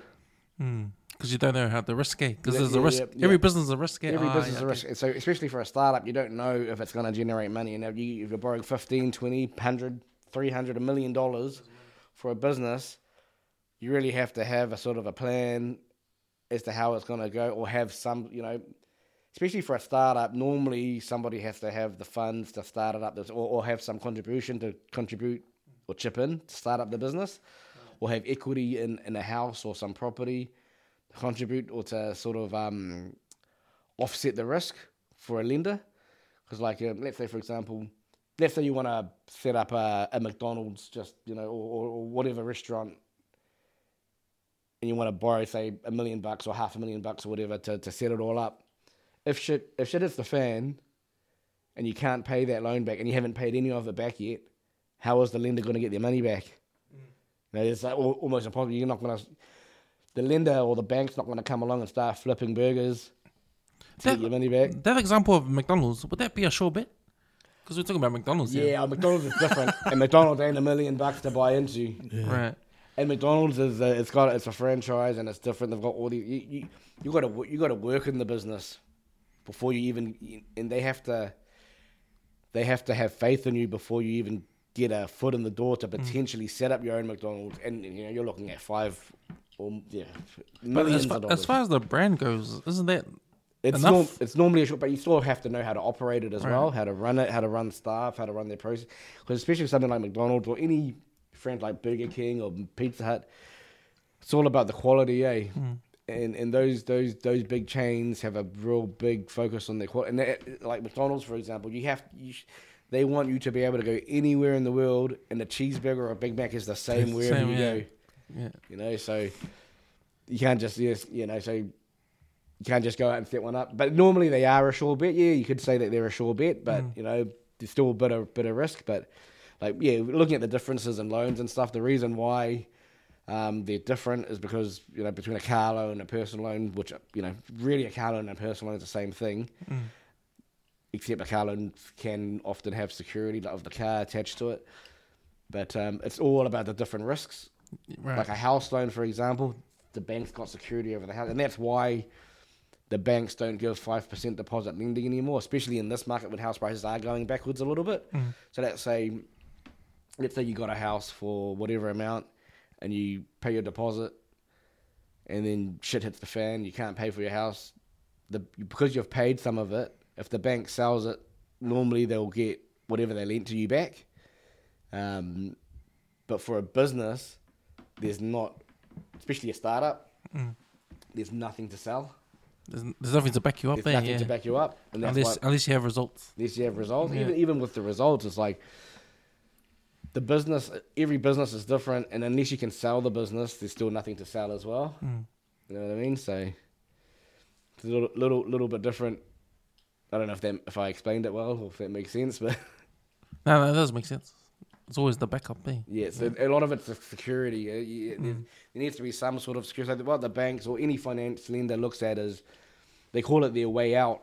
If something goes wrong, or not even if something goes wrong, but what are their ways out? Normally the first way out for lending someone, like if I lend you $10, the first way out is you giving me that $10 back. The second way out is normally the security attached to it. So like, I might say, I'll give you $10, but you give me a box of beers, and I'll hold that box of beer to look after. And then if you don't give me the $10 back, I'll sell that box of beer and I'll get my $10 back. Yeah. That's what normally the banks or financiers look at. They look at how do they get their money back if they lend you money. And normally it comes by the form of the person that's borrowing the money paying you back. Yeah. Yeah. So in today's I'm going back to buying a house now. In today's climate, what do the average person needs to actually go into the housing market to buy a house? Like, what do they need? We're talking about 20% now. That was the... Yeah, well, if it's a first home buyer, you can get away with 10%. Yeah. 10%. So say it's an 800 grand house, you can get away with 80 grand deposit. And that's not necessarily that far-fetched because, most people, if you've come out of university or they come out of school and they've worked for 4 or 5 years or more, that's how they've done 10 years under their belt. Most people are contributing to KiwiSaver. So you can just use that? Most people use a good portion of their KiwiSaver, and then you normally have some sort of savings because the bank still wants, even though let's say you've got the more than enough money in your KiwiSaver to buy a house, the bank still wants to see that you've made an effort to save. Because having that discipline to save, say, $500 a month, shows that you can pay back a loan of $500. Loans are, a house loan is normally more than $500 a month anyway, but it just shows that you've got the ability to put money aside to pay for something. So they still want to see some sort of savings. But yeah, deposit's definitely the big one. But also just having your affairs in order, not having shitloads of credit cards or not having bad debts, not having store card, not having higher purchases like that. You got, you gotta sort of a hood terminology. You gotta come correct to the bank, when you want to borrow money to buy a house. You gotta have your savings. So whether that's KiwiSaver and cash savings or a combination of both, you gotta have that have that savings there. Then you gotta have good credit. You can't just in the past when you're young and I want to buy this car and then I've enjoyed it for a year. I can't be paying it anymore. I'll just stop paying it and then let them repossess it and then have it written off and I'll just forget about it. That shit doesn't work, having good credit because you can't walk away from a commitment and a house loan a house loan's not a 1 or 2 year commitment, man. A house, you pay that back over 25, 30 years. They want to make sure that you're good for those years. Those many years. You're good to meet those commitments over that term, So you got to have good credit, and then you just got to have your finances in order. So you got to show that you've got a stable job. You and your partner combined have a stable job, and you can afford to pay for the loan as well as your living costs. So you don't want to come to the bank and say, I want to borrow this money to buy a house. Yeah, I've got my deposit. I've got good credit. Those are still good things. That's not enough. But I've got all these other loans. I've got a credit card that's about 15 grand and I owe 15. I never pay it off. I've got some store hire purchases for a bed and some furniture. I've got a car loan as well. But all of those things cost money. There's if you've got all of those hire purchases, that might take 3 or 4 grand out of your pay packet every month to service those things. So when you look at that on top of a house loan, that these days a house is not cheap. A house loan could be $500,000 or more. If you're lucky. The repayments are pretty high, so you gotta get yourself in order. So really, if you wanna I think my advice if anybody wants to buy a house is have their deposit sorted. So with their KiwiSaver and savings. Good steady job, good credit, but also have their finances so they don't have lots of short-term debts. Don't have any higher purchases. Have one credit card if you need it, but pay it off every month so it looks good, like you're not sitting in debt. And just show that you're good for it. That those sorts of things show that you're good for it.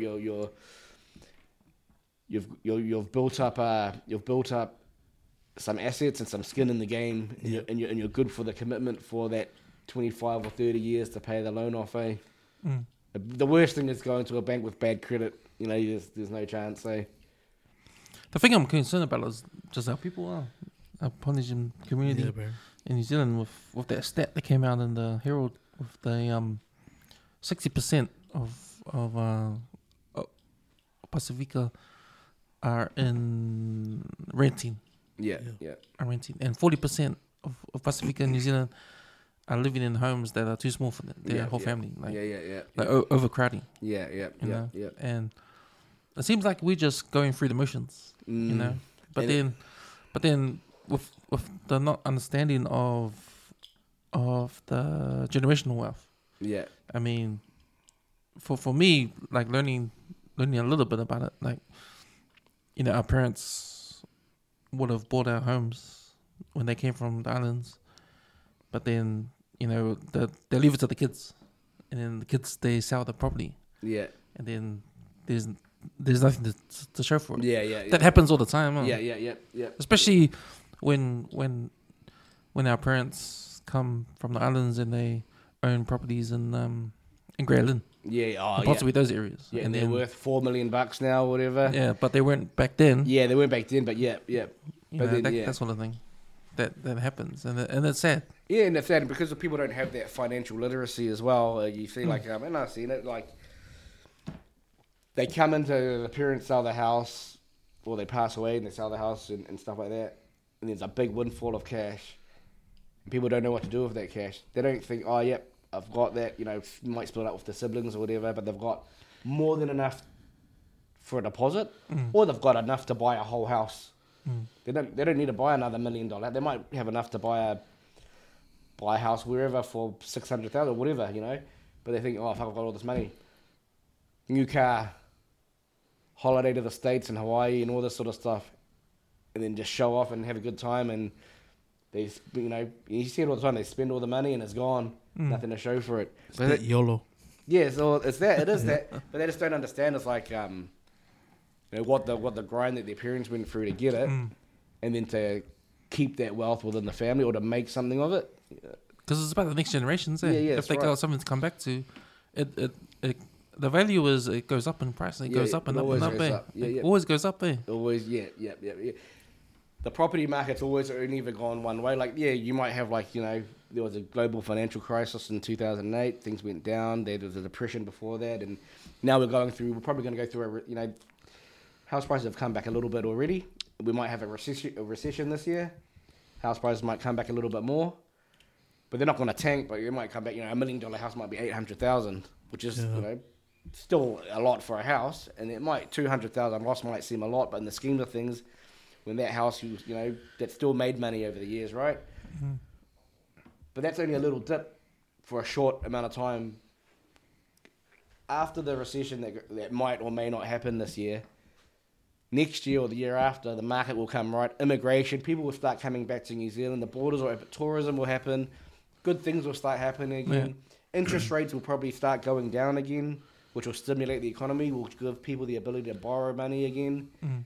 And then house prices will go back up. It's just a cycle. They say every 7 to 10 years, house prices go up. Double almost. So I think what people don't understand is more benefits to owning your own house than anything else, because definitely even with the remortgaging, like that's money you can get to do other stuff, to build upon your property. That's right. And like, you don't get that if you're renting. No. But the thing is, one of the challenges for a lot of people, because renting is such a massive portion of your pay packet. Like, you know, house price. You know, what's the average rent? You know, these days, $600 a week. Probably more than that. More than that. It depends where you're renting. You know, if you're renting a small 3-bedroom house somewhere, could be $550 to $600. I haven't paid $600 for a week in probably 8 years. Yeah. If you've got a big house, you're probably paying $800 to $1,000 a week in rent. You're right, you know. Definitely easy. You know, easy. That's a big chunk of somebody's pay packet. Yeah. You know, and I've had some conversations with some of our old mates from the hood. You know, just have a bit of a yarn and just to give a little bit of advice. And it's like, how do you get from paying, say, 60% of your pay packet every week to rent, and then paying for your car, your food for the kids, whatever else you need to pay for, and most of the time there's not much money left over. How do you have how do you build up that that little bit left over into a deposit to buy a house? It's hard, man. I know, man. It's almost impossible, eh? Well, I talked to a friend of mine. He's flat with me, and he bought a house 3 years ago. Yeah, maybe 4 years ago. Him and his missus bought a house, and he was telling me, man, the repayments are probably not much more than our rent we used to have. Or quite often the repayments for sometimes it's not much more, or can be less than what you're paying in rent. Yeah, it's less, but it's because you can show that you can pay for the loan by showing that you can pay this amount of rent, right? But because the bank have to look at, if you stop paying rent, how do we get our money back? They have to sell the house. If you buy, say, $1 million house, and the bank lends you $1 million to buy that house, and then you don't pay them back, they might not be able to sell that house for $1 million to pay back their $1 million loan to you, if that sort of makes sense. So they lose. So that's why, and that's why the whole importance of the deposit comes into play. Yeah. Like if you got 10% deposit, then they'll probably be able to. That's why they ideally want 20%, because the bank can't just sell your house as well. Like a mortgagee sale, people think, the bank's just going to sell my house and make the money back or whatever. It actually costs. Yeah. It costs about 80 to 100 grand to sell somebody's house at mortgage. So the banks don't want us to go to. They hate mortgagee sales. Yeah. They actually want to work with somebody and get them to sell their house first, because there's a whole lot of legal costs and there's the agent fees as well that they have to pay for. So that's why it's like, if you haven't paid a deposit, it's the bank's not going to get their money back that they've lent you. And it's like the bank hasn't made that money out of thin air. The bank, that money that they've lent you, they've borrowed it from somewhere as well. Yeah, they're paying somebody else interest. So, With the 20% deposit. Yeah. Like that's for $1 million house. 200 grand. That's 200 grand. Yeah. It's a lot of money. It's a lot of money. Do you get clients that have collaborated with family members that have come in? Yeah, definitely. So there's, I mean, I don't do, because I don't really do much. I don't really do home lending anymore. Yeah. But there's definitely situations where brothers and sisters or parents have helped out kids to use collateral in an existing house or pooled money together to do it. I feel like the Indians and Asians are good at. The Asians are good at that kind of stuff. Yeah, man, definitely. Or the Indians especially, they're really good at that. And that's how a lot of them have grown their wealth, because they pooled it together. But it's created a lot of dramas as well, because always greed comes into it, and then shit hits the fan, and then they have a big blow up, because so there's pros and cons, but that's why my biggest piece of advice is fucking KiwiSaver, eh? Because I don't know, do you guys have KiwiSaver? Yeah. You pay for that out of your pay packet, you don't really notice it. Yeah. But let's say you put 10 grand a year into the KiwiSaver. You don't notice that, but it's hard to save 10 grand a year. It's hard to do that. But if you got you and your partner, for example, that's why it's like people got to, you talked about this earlier, people want things now, they want the best now. Yeah. But if you have a plan, if you're like in your 20s or your early 20s, or even if you start at 18, if you leave school at 16, 17, get a job and you start then, and you got a partner and you're working full time and you're chipping into KiwiSaver, and you're putting, say, 8 grand or 10 grand a year into KiwiSaver, in 10 years, that 10 grand is 100 grand. And if there's two of you in 10 years, that's 200 grand. Yeah. And if you're 60, if you start that, even if you start that when you're 20, that means by the time you're 30, I'm way above, we're 38, 39 nowadays.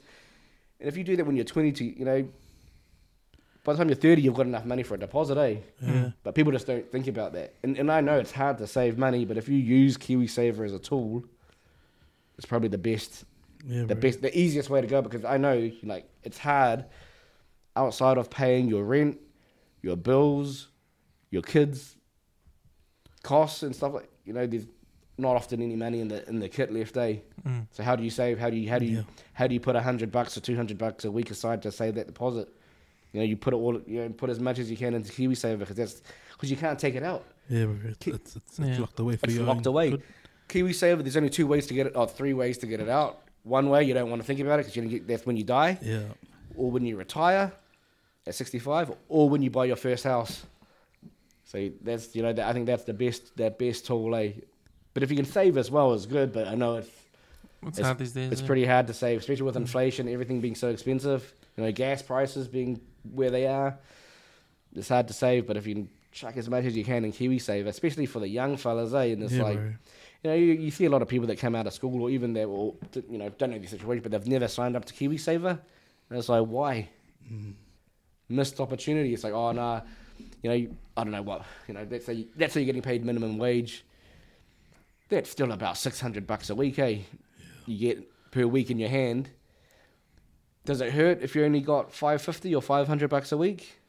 To them, they're just like, oh yeah, I'd rather have the $600 so I can buy more beers and buy some new shoes and shit like that. But if you were getting a little bit less and you had the rest going to KiwiSaver, you'll be fucking thankful in 10 years' time. But they think, 10 years' time is ages away. If I can touch on that, like what you were saying, something like how you're talking about if the recession came and people that did get loans pre-approval of the recession and just how the market drops and how it picks back up again. Yeah. Like one thing that we haven't spoken about, but I know this only because I know what it is to pay bills, is like people that invest and that are renting now and they have no idea, like, gotta save for a deposit, or they haven't thought about KiwiSaver. One thing that I know about houses, say you bought into the property game at $400,000. Say 6 years from now, and we bought it at $400,000.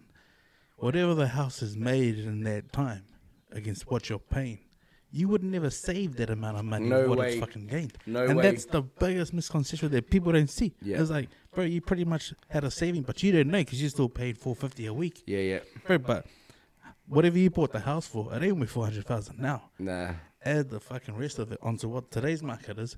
That might be like 300,000, even for some 500,000. You would never save 500,000 in your fucking lifetime. Nah, but your house has done it for you without even knowing. Yeah, that's right. And like that's what people, like a lot of PI need to see. Yeah. Shit, the struggle you do now, if you think about the long game, is fucking something you would never imagine. Yeah, that's right. Until you actually sit down and crunch numbers. That's exactly right. But that stuff is in the Bible. The whole sacrifice. Yeah. Like when Joseph sacrificed his son on the thing. For God, and that's like sacrificing whatever you love for a better future, and that's people think, oh man, how can you sacrifice your own son? Nah, that's a metaphor to how to live life. Like you gotta sacrifice your love for whatever, sacrifice that because in the long run, whatever you sacrifice that for, it's gonna be good for you in the future. Yeah, bigger, better. And you notice, I think, and a lot of us probably haven't seen it. When we were growing up, we think everything was easy. But I think most of us would have seen, our parents probably... we probably didn't see it. That's the problem. We haven't seen it. Yeah. But our parents probably struggled real hard. We just think, house prices were fucking cheap when they bought a house, so it's easy. But they didn't realize... expensive for them, eh? Well, the interest rates back then was 20% versus... we're saying 7% is a lot. 20% is a lot more. Yeah. The loan might have been 80 grand. Or the house might have been 80 grand or 30 or 40 grand, whatever. But their wages was probably only $100 a week. Yeah. There's all relevant, eh? It's all different scales, Like now, house prices are,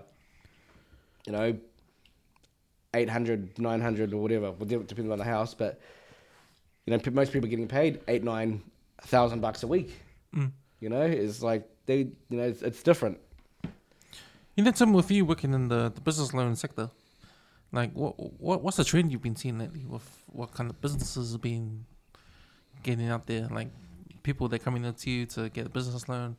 What sort of businesses are trending at the moment? Yeah, it depends. Because I've worked my way through, and most of the businesses that I deal with are quite big and established now, like pretty big corporate type of businesses. But like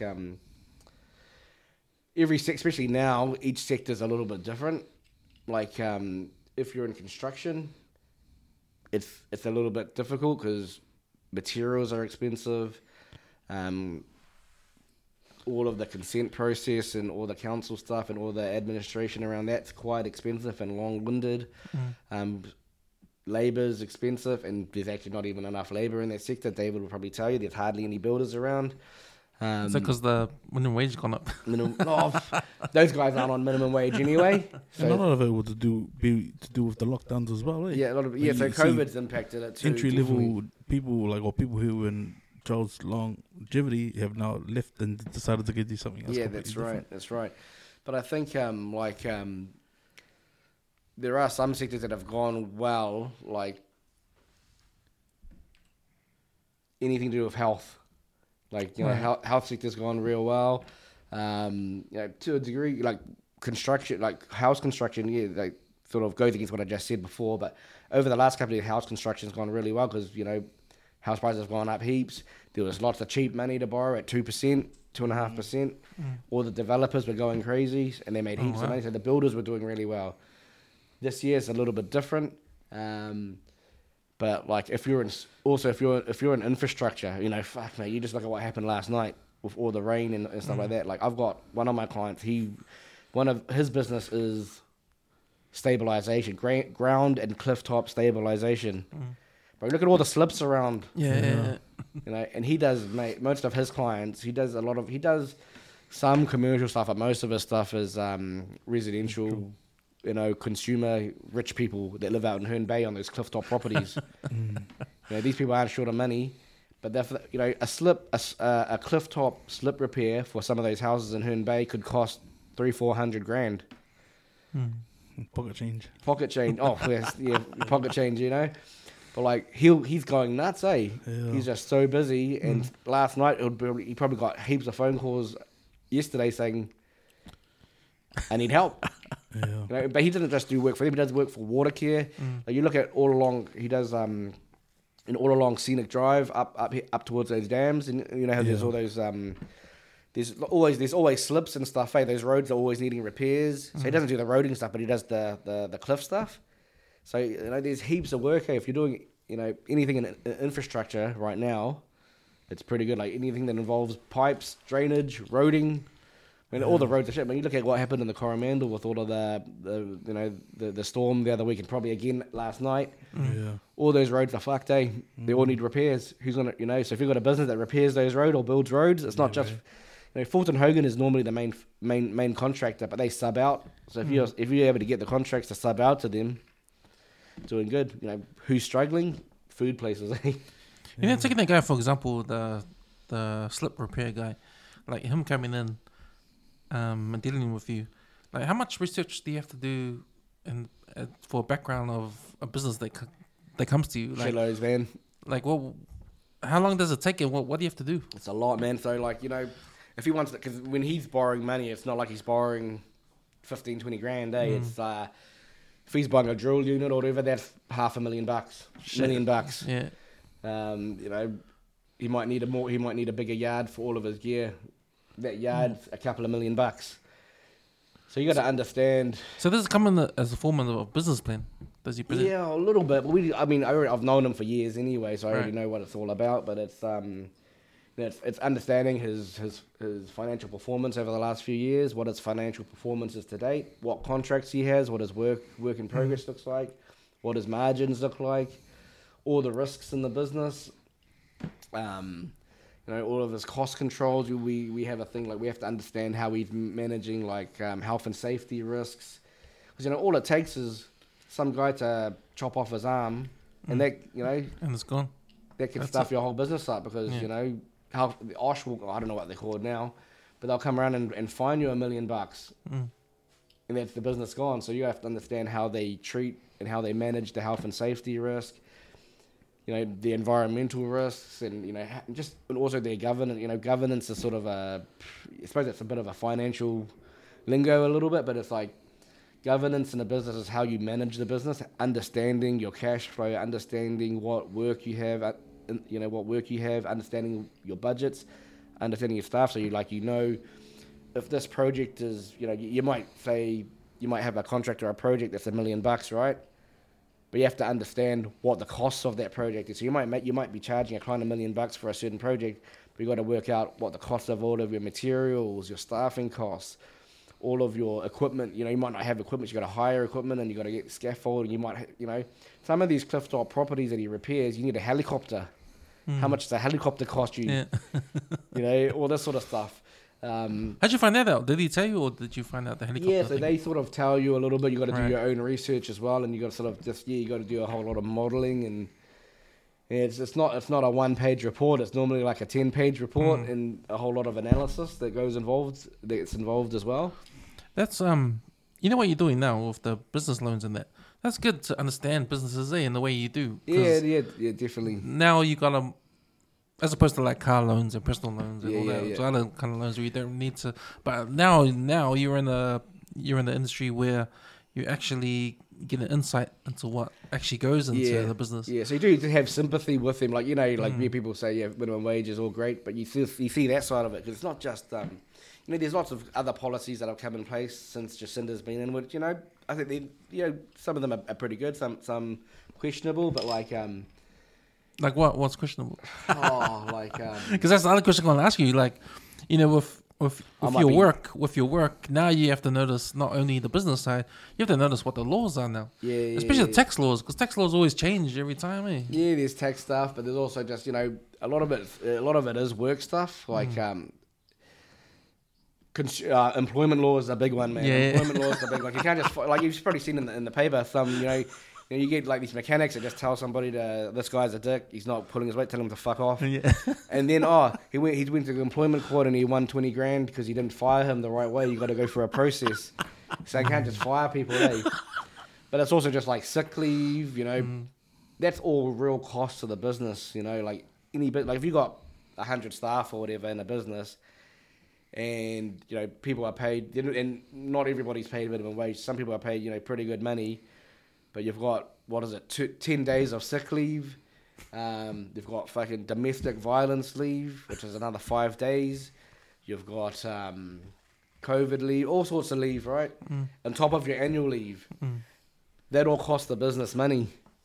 That, the business owner has to pay for all of that, It's not just, it doesn't just come out of thin air. Yeah. So if somebody takes, you might be a key person in the business making tables.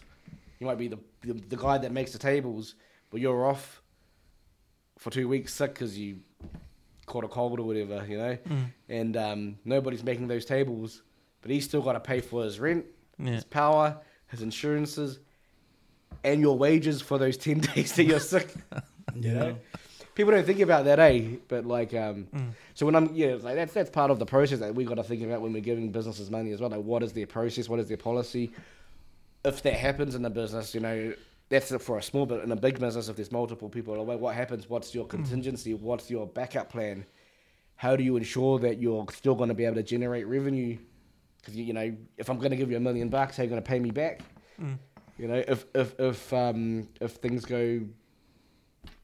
If things aren't able to work anymore, or if things are temporarily closed down, what are you going to do about it? That sort of stuff. You have to understand. Yeah.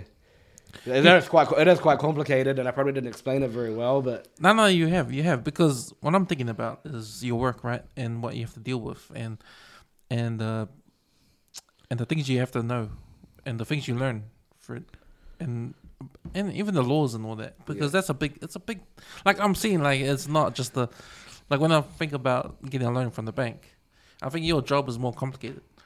There's more to it than just giving a loan. Like, there's a lot of research going on. There's a lot of knowledge about the laws and the tax and everything in businesses and that. But what I'm interested about what you do, because you've gone into that side of the industries of getting business loans and that. When I think about what you can do, like for your own personal, like starting your own business and that, like is there a chance for you to be your own consultant? Oh, definitely, yeah. And before I was a banker, I had my own business with my sister. I had a cafe in town for about 4 years. Yeah, they went through a GFC and all that sort of stuff. So we went through the struggle and know what it's all about.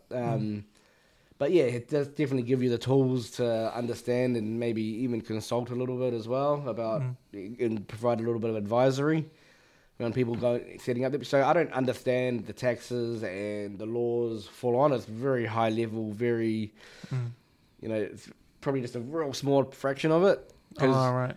Because what I understand is like the tax laws change all the time. Yeah, that's right. You got to keep up to date all the time. Yeah, but that's where so when we're doing a deal or with a business owner, there's like it's a wraparound team, not like a wraparound services like Jacinda talks about for crime, but it's like there's the business owner, there's the bank, there's his lawyer or solicitor, and the accountant.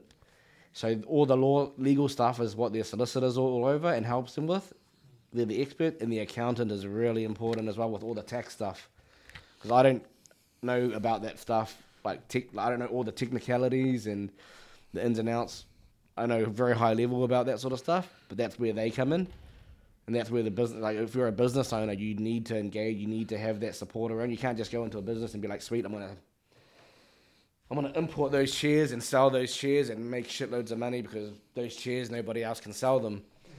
But you can't just sell those shares and pay no tax. You might sell $1 million worth of those shares. Then the idea is going to say, well, you haven't paid your 280 grand of tax because it's tax rate 28%. And you're like, hang on, I've just bought cars and stuff and spent all the money, or paid for other things. You gotta have help. You can't just do everything on your own. And even a small business, even like seeing a small barber shop, for example, you still need an accountant. You probably don't need a lawyer for everything, but you might want a lawyer, for example, to help you sign up a lease agreement. Because if you're renting a space in a mall or in a retail strip, you want to be able to make sure that you're signing a lease that's not going to screw you over, that's got funny clauses in it or whatever. But you definitely always need an accountant because you want to make sure your taxes are all good and that you paying tax on time and that sort of thing, because that can be a nightmare for some people. Yeah. But then you obviously need the bank as well on your side if you need to borrow money, because most people, some people have saved up money and then they can set up like just for a barber shop, for example. What's the setup cost? You have to buy mirrors, you have to buy chairs, barber chairs, you have to buy all your cutting gear, all that sort of stuff. You might have money saved up, or you might pool money, resources together to set it all up, or you might have to ask the bank for the money. Right.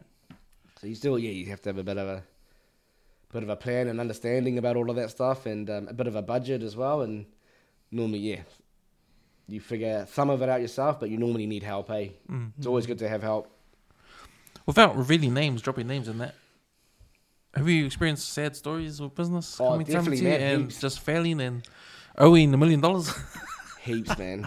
Heaps. In COVID especially, I've dealt with some big players up like I had a big one up in Kiri up north, big engineering client, and just COVID too hard. They had all these contracts that all just went pear shaped. They bought a whole bunch of new equipment on finance, and then everything fell through, and then just things just got worse and worse, and then taxes and all these things. And you have to help them through. And the banks, that's what the banks, people say, the banks always say that, but actually the banks want to work with them, So the business has failed, it's gone into liquidation, and they've had to sell up everything, but they work with their accountants and the bank to slowly liquidate stuff and pay off debt. Then, fortunately for these guys, they did have historically done quite well. They've built up a portfolio. They've got their house up there. They've got a couple of investment properties. So they've had to sell their investment properties and sell all the assets, like the equipment in the business. And that paid everything off, and they've just had to walk off into the sunset. It's sad, man. It's sad, They're, in their 60s, early 60s. They still, they're pretty fit.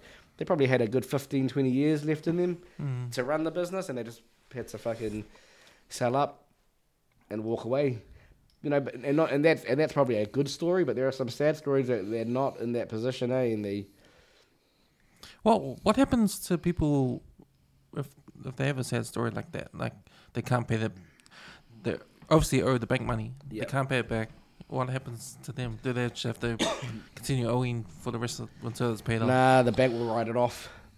Oh. And if it's really bad, you just get bankrupted, which is not what you want, but you get bankrupted, or bad credit for the rest. Yeah, pretty much. Or they'll sell their. Some people will lose their homes, and that's what might happen this year. And people, there are some people that have bought let's say they've set up a restaurant, for example. They've put their house on the line. They've spent $300 or $400 grand setting up a restaurant, and then with inflation and interest rate pressures, people stop going to their restaurant because they can't afford it anymore. They just go to the takeaway and buy a $20-$30 feed with a family instead of spending $100 at the restaurant.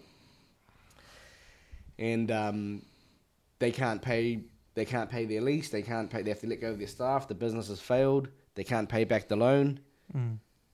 But they've used their house as security, their home as security. Yeah. They have to sell their home. And that's real sad, because they lose their home. They pay back the bank. They might not even pay back all of the money. They might have still some debt left. But they've lost pretty much everything. And that happens, eh? And that's why, when people are setting up a business, they need to get advice. They can't just go in and do it because they need to understand the risks. And that's why sometimes people, especially when I was a young banker and new into business banking, some people would get real angry at me for saying, nah, I'm not giving you the money. Yeah. They're like, fuck you, why are you not giving me the money, man? It's a good idea. When I'm actually doing you a favor from not giving you the money. They don't see that. Yeah. And sometimes they go somewhere else and they get the money and then they're like, oh shit, Then they're fucked. Maybe I shouldn't have done that. But, yeah, it's tough, eh? It's tough. People do need to get advice and get help along the way and just need to think about a lot of things. Yeah, and it's just weighing up the education side of it too, eh? And being able to ask. Yeah, man. I mean, especially with Pacific people, man. We're probably the worst, man. Just to assume or listen to other people's take on it.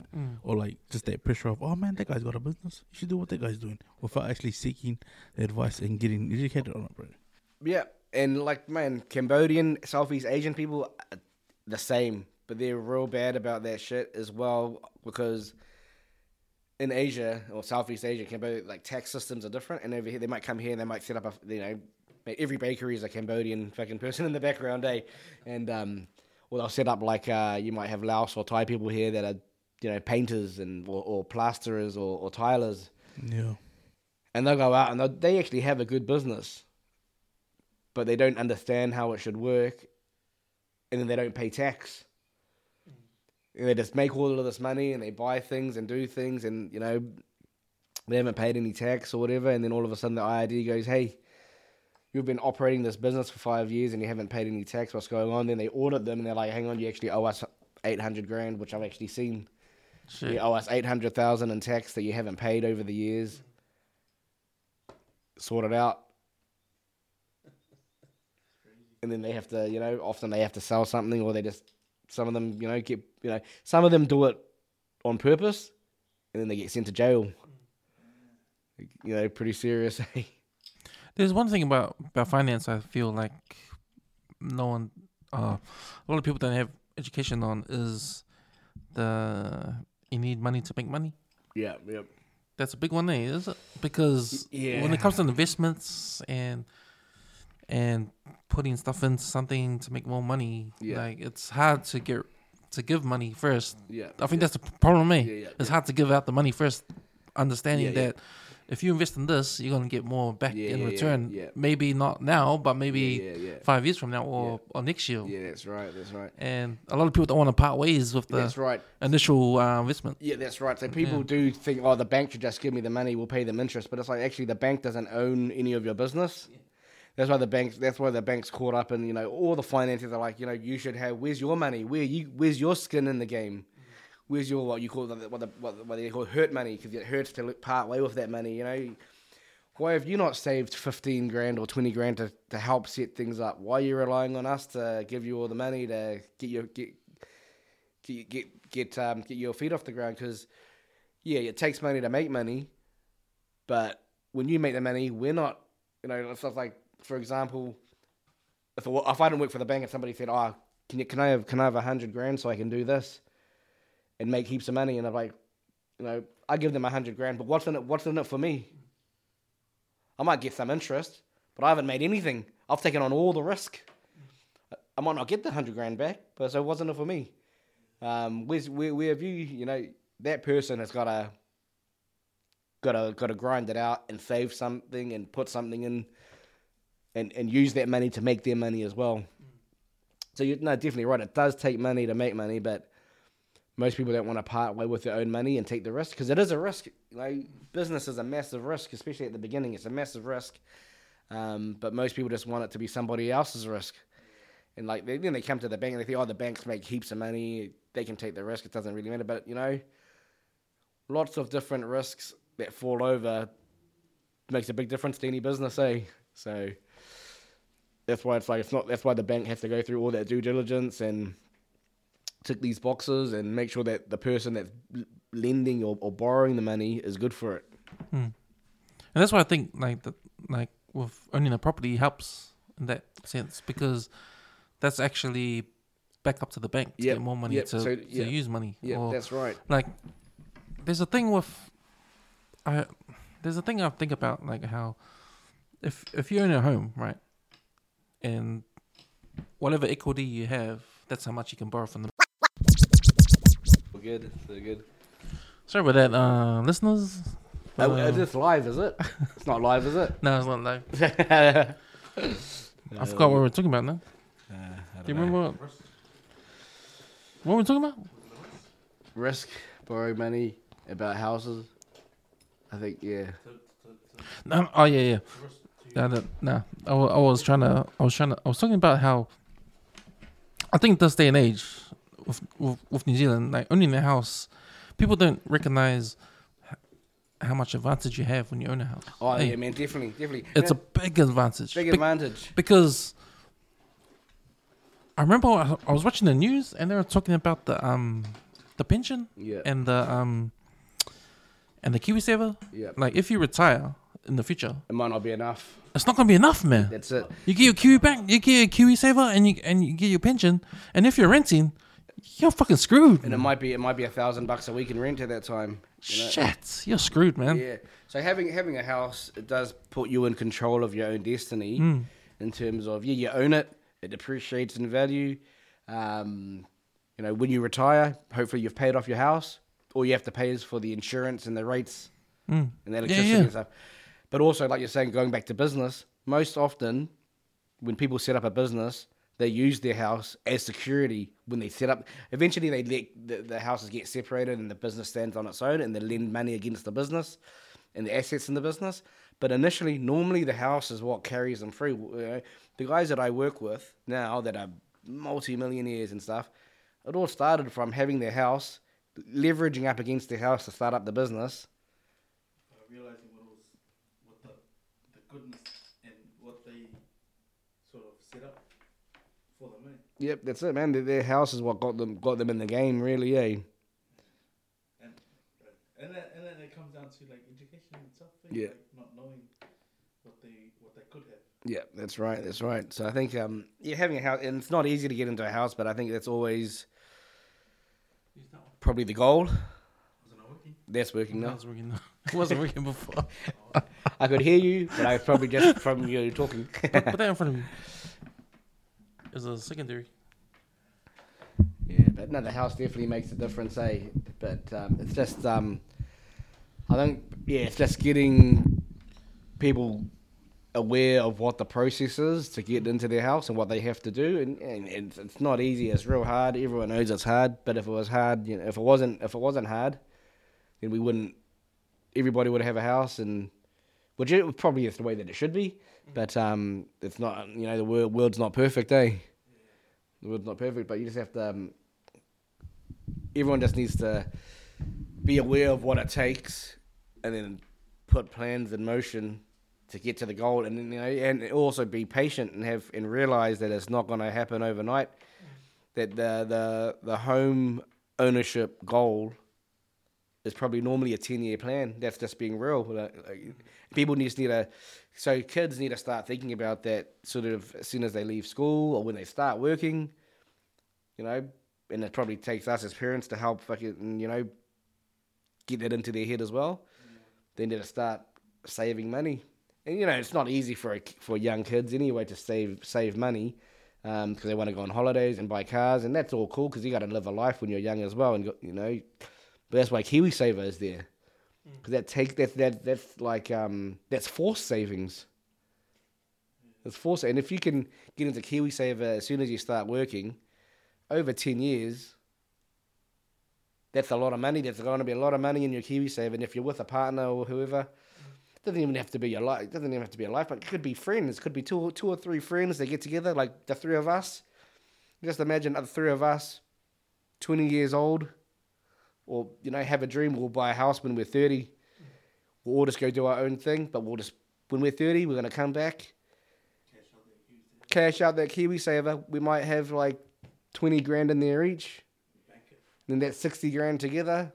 Let's use that to buy a house. If it's 10%, that's a $600,000 house. And then that might be a small 3-bedroom house, but that's enough for us that we don't have to pay rent. Yeah. That's probably an easy way to think about it. And I feel like people need to know this, especially Polynesian people. Like, that's 60% renting. That's too high, man. I told you, man, my circle of boys before, like when I left school, these are the close ring of boys that my kids know as uncle. That was pretty much the conversation when I had my daughter. It was like, man, we need a, pull finger. And life has turned that way. But what I'm grateful about having Tim in my life, and because we go way back, is like my mum and dad's house. Like now that it's in a trust, it's like I needed advice, but I wasn't willing. I had too much pride to walk into the bank. But because I know the ulcers in the industry, that was my net. So I went to the bro. I need advice. I need help, man. Like these perpetual guardians have ownership of my mum's estate. What's the best way to go about trying to get this over the line so it doesn't fall through the gap and we fucking lose out on our house? Now it's at a place where it's like, I was at the point where I was gonna actually go get a personal loan and try and cover this amount for my mum and for my sisters that were living at the house at the time. And if it wasn't for Tim, bro, my wife always says it, I love Tim, because if it wasn't for Tim to come in and he bought a pie with him and he said, I'm just gonna be straightles. I'm gonna put it like this. So I was willing to go pay what would have been like 28% for 10 grand. Because at the time I thought in my heart, fuck, I gotta do this because my dad's gone. Now it's just my mum and my sisters. And the piece of advice he gave me was fucking what pretty much made me see the light. And he said, I gotta ask you, bro, because I love you, we go way back. But I gotta ask you, would your siblings do it for you? Would they go and get a loan at 28% for 10 grand? Would they do it for you? They fucking wouldn't, bro. Because it's stupid. But at the time, my judgment was that clouded, like with the grief of my old man and all the rest of it. But if he didn't walk into the house that morning and say it, I would have fucking got that loan. But it's like sometimes like your close boys can't even tell you because they don't have the fools to tell you. But when you got logical friends and childhood friends like the bro, like fuck, he said it, and that wasn't sugarcoating any bullshit. That was like, but would they do it for you? They wouldn't, or they probably couldn't, or they wouldn't be in a position to do it. They weren't in a position to do it. So then how do we go around it? Yeah, bro. And what do we do that from that looks day, after man, everybody? Like, it was like, man, like just the relief of me, like being like just being confronted straight up like that. It was like that was it, bro. Like I don't know them anything. Right, I got my own family. Like I don't know them anything, and the way it is sitting now with my sisters, well, that's up to them to do. Like everyone's got to grow up sometime. So like I'm grateful that someone could just tell me that straight up. Hey, like So I'm glad I didn't apologize that day, because he came back and just gave me a bit of reality, and with that's what I needed with a pie. With a pie, man. And that's all it was, man. It's like fuck yeah, it ain't my problem to solve. That's for them to fucking wake up and smell the roses. Like shit. Sink or swim, and like right now it's still sitting with the perpetual guardian. So yeah, man, I'm grateful, bro. I think that's another reason why maybe our people fall over. The emotional side gets in the way with the business side, like. But sometimes we need to be tested like that, right? Because if we don't go through it, then how would you learn? Exactly. I mean, if we never tread through mud. Yeah, but it's also hard for people to swallow pride as well, I think, hey? 100, that's the big one, man. 100, man. People just don't want to, it's hard to admit that you're wrong, or it's hard to be like, to admit that you don't know what to do, man. Fuck, there's heaps of I don't know what to do. It's like, you just got to fucking swallow the pride and say, I don't know what to do. But, most often than not, we'll find there's always somebody out there that wants to and is willing to help, eh? Because how you're talking about the penny up thing. That's exactly how you can use money to your advantage. The penny up, start like I think that if you start small and just gradually get better and better every time, up it. up it. Like nobody gets rich overnight, eh? It's not hard, eh? It's not hard, eh? It's easy. Like start simple, keep it simple. Yeah. Like I talked about before, like you gotta spend money to make money. Like it doesn't mean spending bloody 10 grand. Yeah. You can spend $1. Like if you're smart enough, you can start small and and it's that longevity of keeping at something. Yeah. And just keeping it growing, eh? So, mate, one of my customers, prime example of that, eh? He just started by importing. He's like, oh, there's this food that people don't really get, and he just bought a few $100 of it. See, people wonder, people will buy it, but I don't know. We'll just try it. Yeah. Bought a few $100 of it from, I think he maybe got it from Fiji, and then just it's all like it's Asian, like Southeast Asian, like Thai people, Cambodian and Vietnamese people like to eat it, and he's like, oh, I'll get it from Fiji, just like mangoes and stuff and all that. He'll bring it up, put a few $100, bring it over, and just sell it to a few people. And, people bought it, made a little bit of money, made maybe, from that few $100, he maybe made $80 or $100. And he just thought, I'll do a bit bigger scale. Bro, he's got a $30 million business now. Shit. He mate, 2 years ago, he had a property out in Manukau, and he sold it for about $8 million. But he bought a property by the airport, $10 million, and then spent another $5 million on it to build this massive warehouse with this frozen refrigeration storage units and all that sort of stuff. But he's got $30-odd million business that turns over every year 30 million. 30 probably growing more than that now. See, how many good stories have come to you like that? Quite a few of them. Yeah. There's quite a few of them, eh? Are there stories that they come to you to start up a business and you think, oh, that's not going to work? Next minute, blows up. Yeah, most of these guys are already started before my time, but there is one that started, and they did canning and drink manufacturing and doing. And I started them off almost from scratch, eh? This was back in the day, and they've gone pretty well now, eh? And I don't even bank them anymore. I don't look after them anymore because I moved on. Yeah. But I still talk to them, eh? And it's just like we just talk, reminisce in the old days. Like, oh, remember when you first got your first machine for like 20 grand, bought it over from China, and it didn't even work. And then you sold your customers these personalized, those corporate, I think some insurance company bought them for just for their staff for Christmas. It's just bears, but they just put their logo on it. So my customer made them for them, and then they gave them out to their staff, and they all leaked. Looking at where you are now. Yeah. All the Clean Collective stuff, the vodkas, they make all of those now. Oh yeah. It's like, it's crazy, yeah. Yes, but not every story is a good story. But even there's another guy. I mean, I didn't set him up, but it's like Māori family, yeah. He was just one man on a digger. One man on a digger, contracting. Now he's massive, eh? Massive business. But it just takes a little bit of money to start, a bit of belief, a bit of a plan. Yeah. But also, he went and bought that digger himself, so he didn't ask, he did it himself. So it's just that penny up thing. Start small. He was working for somebody else. I don't know, it might have been one of like the Fulton Hogans or whoever of this, or the Fletchers of the world, who knows.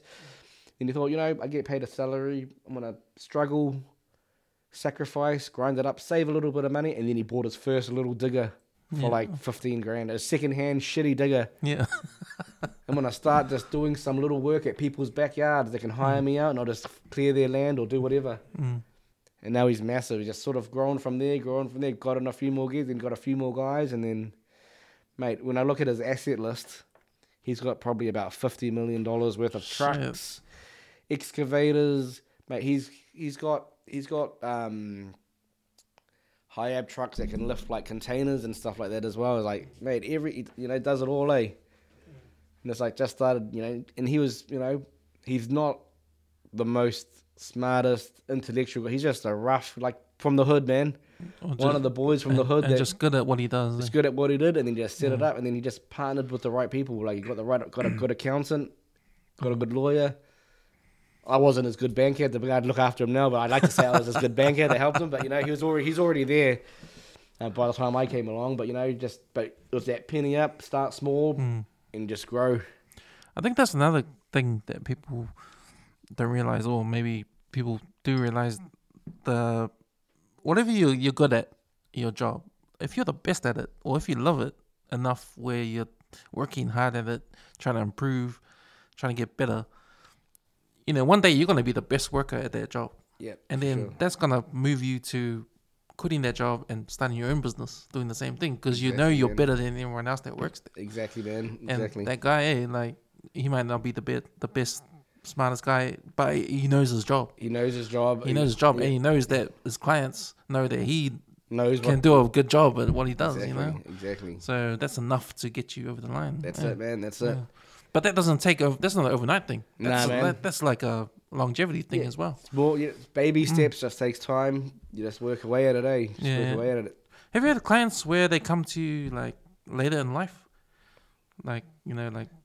they come to you at 50 or 40? Yeah, definitely, man. Even now, some of these guys have just come. They've already got real good business, but they want to do something else, or they want to acquire another business. They definitely, there's a little bit of that, eh? And then you got to sort of work through and go through the motions, and sometimes it works out, sometimes it doesn't, eh? Sometimes you go through all of this work with them and their professionals and their advisors, like their accountants and lawyers, and at the end of it might be a month of work. And then, it's not worth it. Man. And it happens as well. And it might be for them. They might have said, actually, no, it's not worth us doing this. We're comfortable. We're doing all right. But doing that actually puts us at risk. Oh yeah. But then there's the other side, and it's like, no, I don't think you should do it. But they think they should do it. And because I haven't done it, they've gone to another bank and they do it. Then it's like sometimes it works out there too. But sometimes I've seen it doesn't work out at all, eh? I had I was doing, what were they doing? Construction stuff, but they wanted to go into manufacturing books and shit like that. And I was like, but that's not even your core business. What, your construction, commercial construction, now you want to go into manufacturing of books and stuff. And books, man, who reads a book these days? People have Kindles or podcasts or audiobooks and things like that. And it's like, there's still people do read books, but it's not massive, eh?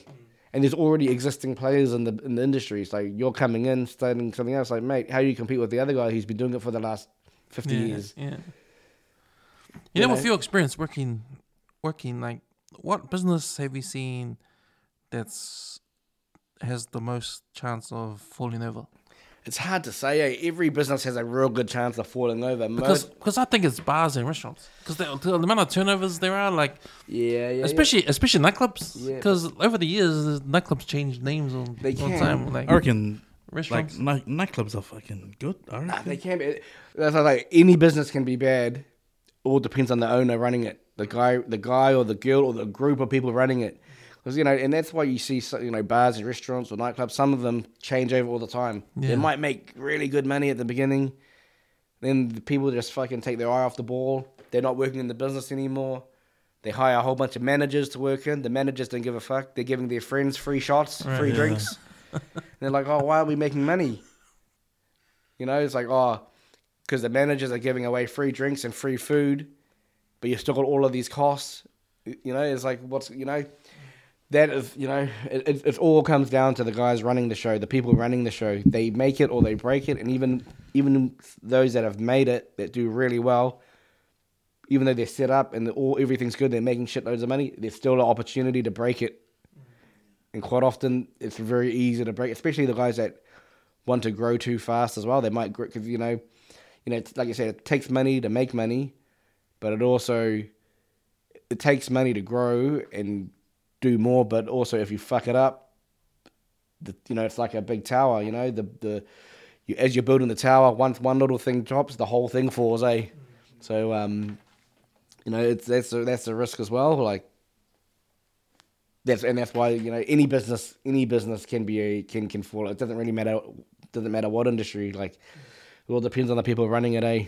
If the people running it keep their head on straight and work hard and understand their business, their industry, their market, they'll always be fine.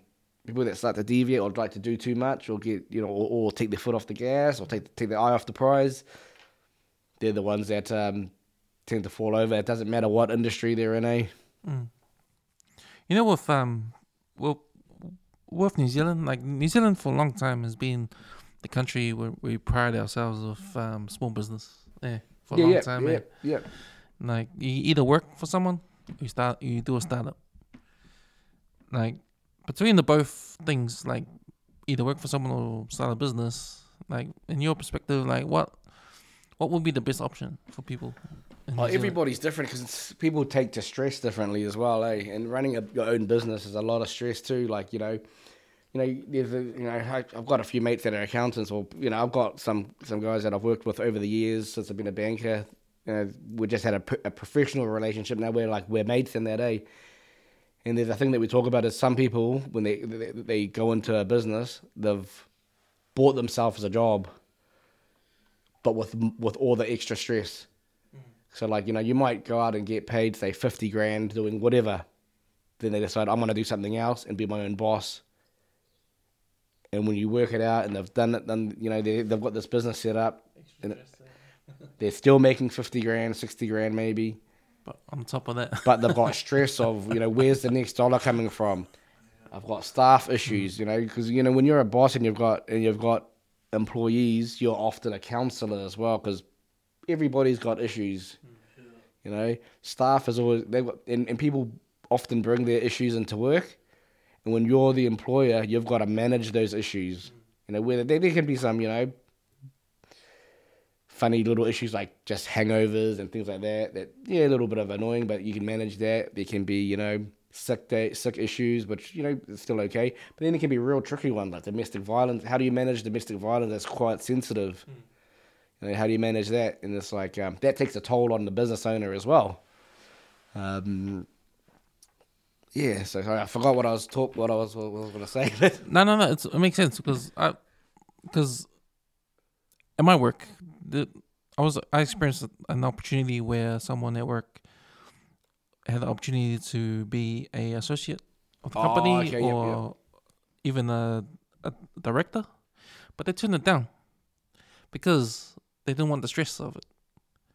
They'd rather just work because they don't want the added thing of looking after the company because you've got your own cost center. Yeah, exactly, and he had stuff on the side too. Like he had properties on the side to manage, and even though he got opportunity to have a piece of the company, you don't want to buy into it. Yeah. Because that might not change your income per se. It might lift it massively, but it might not. But over time, it probably will. But he just couldn't afford the stress of immediate stress of all that responsibility. For sure. So it's hard. It's hard to say. Is setting up your own business or working for somebody better? It just depends on your situation. Depends on your ability to manage stress as well. Because working for somebody and having 4 weeks annual leave, 10 days sick leave, all these other things that come with just working for somebody, that's pretty good. When you're your own boss, you're running your own business, you don't get 4 weeks annual leave. No. Any holiday costs you money because you got to pay somebody else to do your job. Yeah. So there's no such thing as a holiday. It's different. It's a different way of looking at things. You can delegate and all that, but still, it's different. It's reality. That's reality in a nutshell, pretty much. But you carry all the risk. You either buy a property or you buy a premises to operate out of, and you got to service the loan, or you lease something. And the way that leases work, commercially, you're locked in for you normally lock in for a year, 2 years, 3 years, whatever. But if your business falls over, for example. Worst case scenario, your business falls. If you say for example, you sign up to a warehouse or whatever for 3 years, you got to pay $10,000 a month for 3 years, and your business falls over after 1 year, you still are committed legally to pay for the last 2 years. So that's got to weigh on your mind as a business owner as well. Like, all these things create risk and stress. But people still do it. People still do it. And people still do it well and make money. So it just depends. Everybody needs to, understand their own personality. Yeah. understand what they're capable of. Like, everybody's capable of a lot, but everybody has a different personality. Some people are leaders, some people are not. Some people know how to manage certain processes, some people cannot. Like, man, like, you know, I've gone to a certain level at the bank, but I know, man, I'm shit with detail. Like, I am fucking high level. I know a deal if there's a deal. I know how things at a high level, how they should work. But I rely on my helper, my like sort of my cruncher, number cruncher analyst to do a lot of the nitty gritty stuff. To do all the you know, he forms probably 80% of the report that I have to write. Because I can't be bothered. Not that I can't be bothered. I don't have the detail in me to put it all on paper. I know I can put a summary, two or 3 pages. This is what, you know. But he's got to go ahead and do the rest. But so everyone's different. So running a business is, you just got to know what you can and can't do, and you know, so it's hard one to answer. There's so many variables, eh? I experienced like a service, and then I wasn't happy with the quality of service provided, and I knew the owner personally through friends. And I remember at the time I had to sort of confront it because I paid for a service. Yeah. And the way that advertised it was like, fuck, this is the bee's knees, this is the top. And like, and a lot of us were using it, like the service. And I felt I owed it to my close friends to bring it to their knowledge. But I didn't want to do it, whereas like it came across like, fuck, this guy's just complaining for nothing. Yeah. But the beauty in me confronting the friends, because then it was obviously close friends, about it was that they said you need to confront them because them as a business need to see it from like their perspective, like, you know, and the service wasn't actually done by them, it was through one of their employees.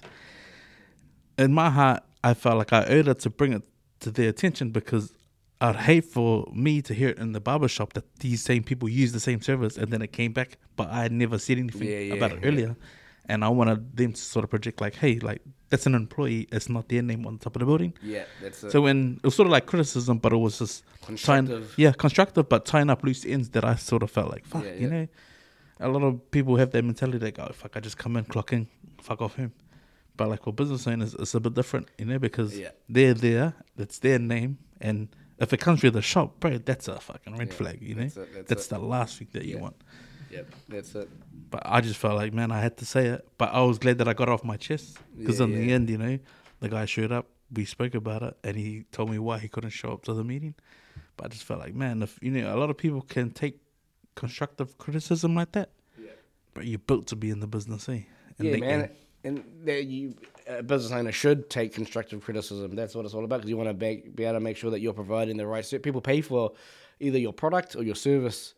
You want to be making sure they're getting what they paid for, eh? And if they're not, the business owner needs to be aware of it. And if they don't care, then often the business won't succeed either. I think because that's a segment that we should be doing on the other clips, you know, like just of services that are out there in the industry that aren't living up to fucking where it should be. Like call them out. Like, yeah. Almost call them out, but like just let them wear it, like, you know. Because a lot of people like tend to use reviews now, but like how relevant are reviews these days? I reckon reviews are, you got to take some of them with a grain of salt, reviews, eh? Because sometimes people are just unhappy for some other reason. Oh, just bias, eh? But they're biased and they just spill it out in the review, and it's not necessarily the business's fault either, but you know. It's like people will hate on me, you know, if I've declined them a loan for whatever reason. They'll be like, you know, he's just fucking useless, doesn't know what he's doing. But it's actually, no, well, there were my reasons. And, you know, sometimes they actually prove themselves and they're actually able to do it. But some of them, they just confirm why I said no. You know, so it's hard, eh? No, I think because, you know, in America, like how they have the tipping, that sort of sorts it out, eh? Like if you don't tip, then you know that's a sucker shit. That's a shit place. Eh? So they have to up their game, and that's what I liked about it when I went to Hawaii, because everyone tips, that keeps everyone accountable. Eh? Yeah. All the restaurants, all the service. You know, if you got good service, because we had mean service. Yeah. I went to this steakhouse over there. Fuck, they did everything. Like if it wasn't good, they will go make another plate if it wasn't cooked right. Yeah. And they ordered us Uber to go back and all that kind of stuff, you know. Like they went out their way to make sure our experience was top notch. Yeah. Because they know they're gonna get tipped, and I think that's the mentality of all the hospitality places over there. Because they need to, especially a tourist place like Hawaii, you know, Waikiki. Like you need to do that shit there. But no, I think we should call out businesses if they're not satisfactory, you know? Yeah, bro. I mean, we did today with the pie review. We did today on the pie review, man. Like, wasn't a good pie. But it's justifying the price. Yeah. But then it doesn't need to be the quality of the food. It can't be like the service. Yeah. Like what, you just threw the change at me? Yeah. That kind of thing. Like, oh, you didn't. Where's my smile? Where's my friendly welcome? Yeah. Who next? Hey, like it's not cutting it these days. I feel the racism in this restaurant. Yeah, that's it, eh? That's it. Good stuff. No, but it's good having a yarn, eh? It was real good having a yarn and chat. I don't know if I didn't really have too much of a plan or agenda, and I don't know if I made much sense about anything. Nah, bro, you dropped some gems, man. Like you dropped some gems, man. I love that I got you in my corner, bro. Like, you know, to me, I'm life rich for the advice, the family conversations, and all the rest of it, bro. Like to speak my truth, I feel like, you know, if like with KAB, you're a text away. I shouldn't be trying to jump over the top of you when that's your industry. You know what I mean? Like I wouldn't want to go to someone else. I feel comfortable like letting you know my stuff. It's all good, man. I'm always happy to help. Yeah, and that's to anybody, man. Like it's all good. But it's not just from me. Like I hear it from everyone else too. You know, it's like, yeah, bro, Tim's good like that. And like to me, your heart's pure, bro. It's as pure as they come, bro. Not always, but but that to me is Ranoi. That's our Ranoi connection. You know what I mean? Yeah. That's our hood connection, bro. So I appreciate you, my bro. Like always got mad love for you, bro. Good, man. Likewise, eh? It's all good. Well, good, man. Thanks for coming on, eh? I learned a lot, eh? If you think you didn't, I hope so. If you think you didn't offer anything, that was good insight to what you do and around the financial stuff and the banking stuff. You know, like I'm always interested in that kind of thing where, you know, especially our Polynesian people, you know, like we're not really clued up on that kind of stuff, you know, the money side of life, you know. And I think that speaks to how, you know, we're like lower down in the socioeconomical stuff in society, eh? Like we're not really, you know, we can't, it seems like we can't navigate that space, but you know, it's good to have you on to talk about it. It just takes time, eh? People you know, people don't know what they don't know, and it slowly takes time and just to get their head around it, understand it, and once they understand what it's about, what the process is, and how things work, and how they need to make it work, how to play the game. A lot of it's just how to play the game. How to play the game, exactly. When they know how to play the game, exactly. Because the game's there to be played, and once they know how to play it, then it all works out. It's just because most people don't understand, and that's a lot of people just don't understand how to play the game. That's it. Yeah, that's it. So when we start to play the game, these white people will better watch out. The Bank of Cameron's coming to you soon. I reckon, I reckon. All right, boys. Thanks, Tim. Thanks, guys.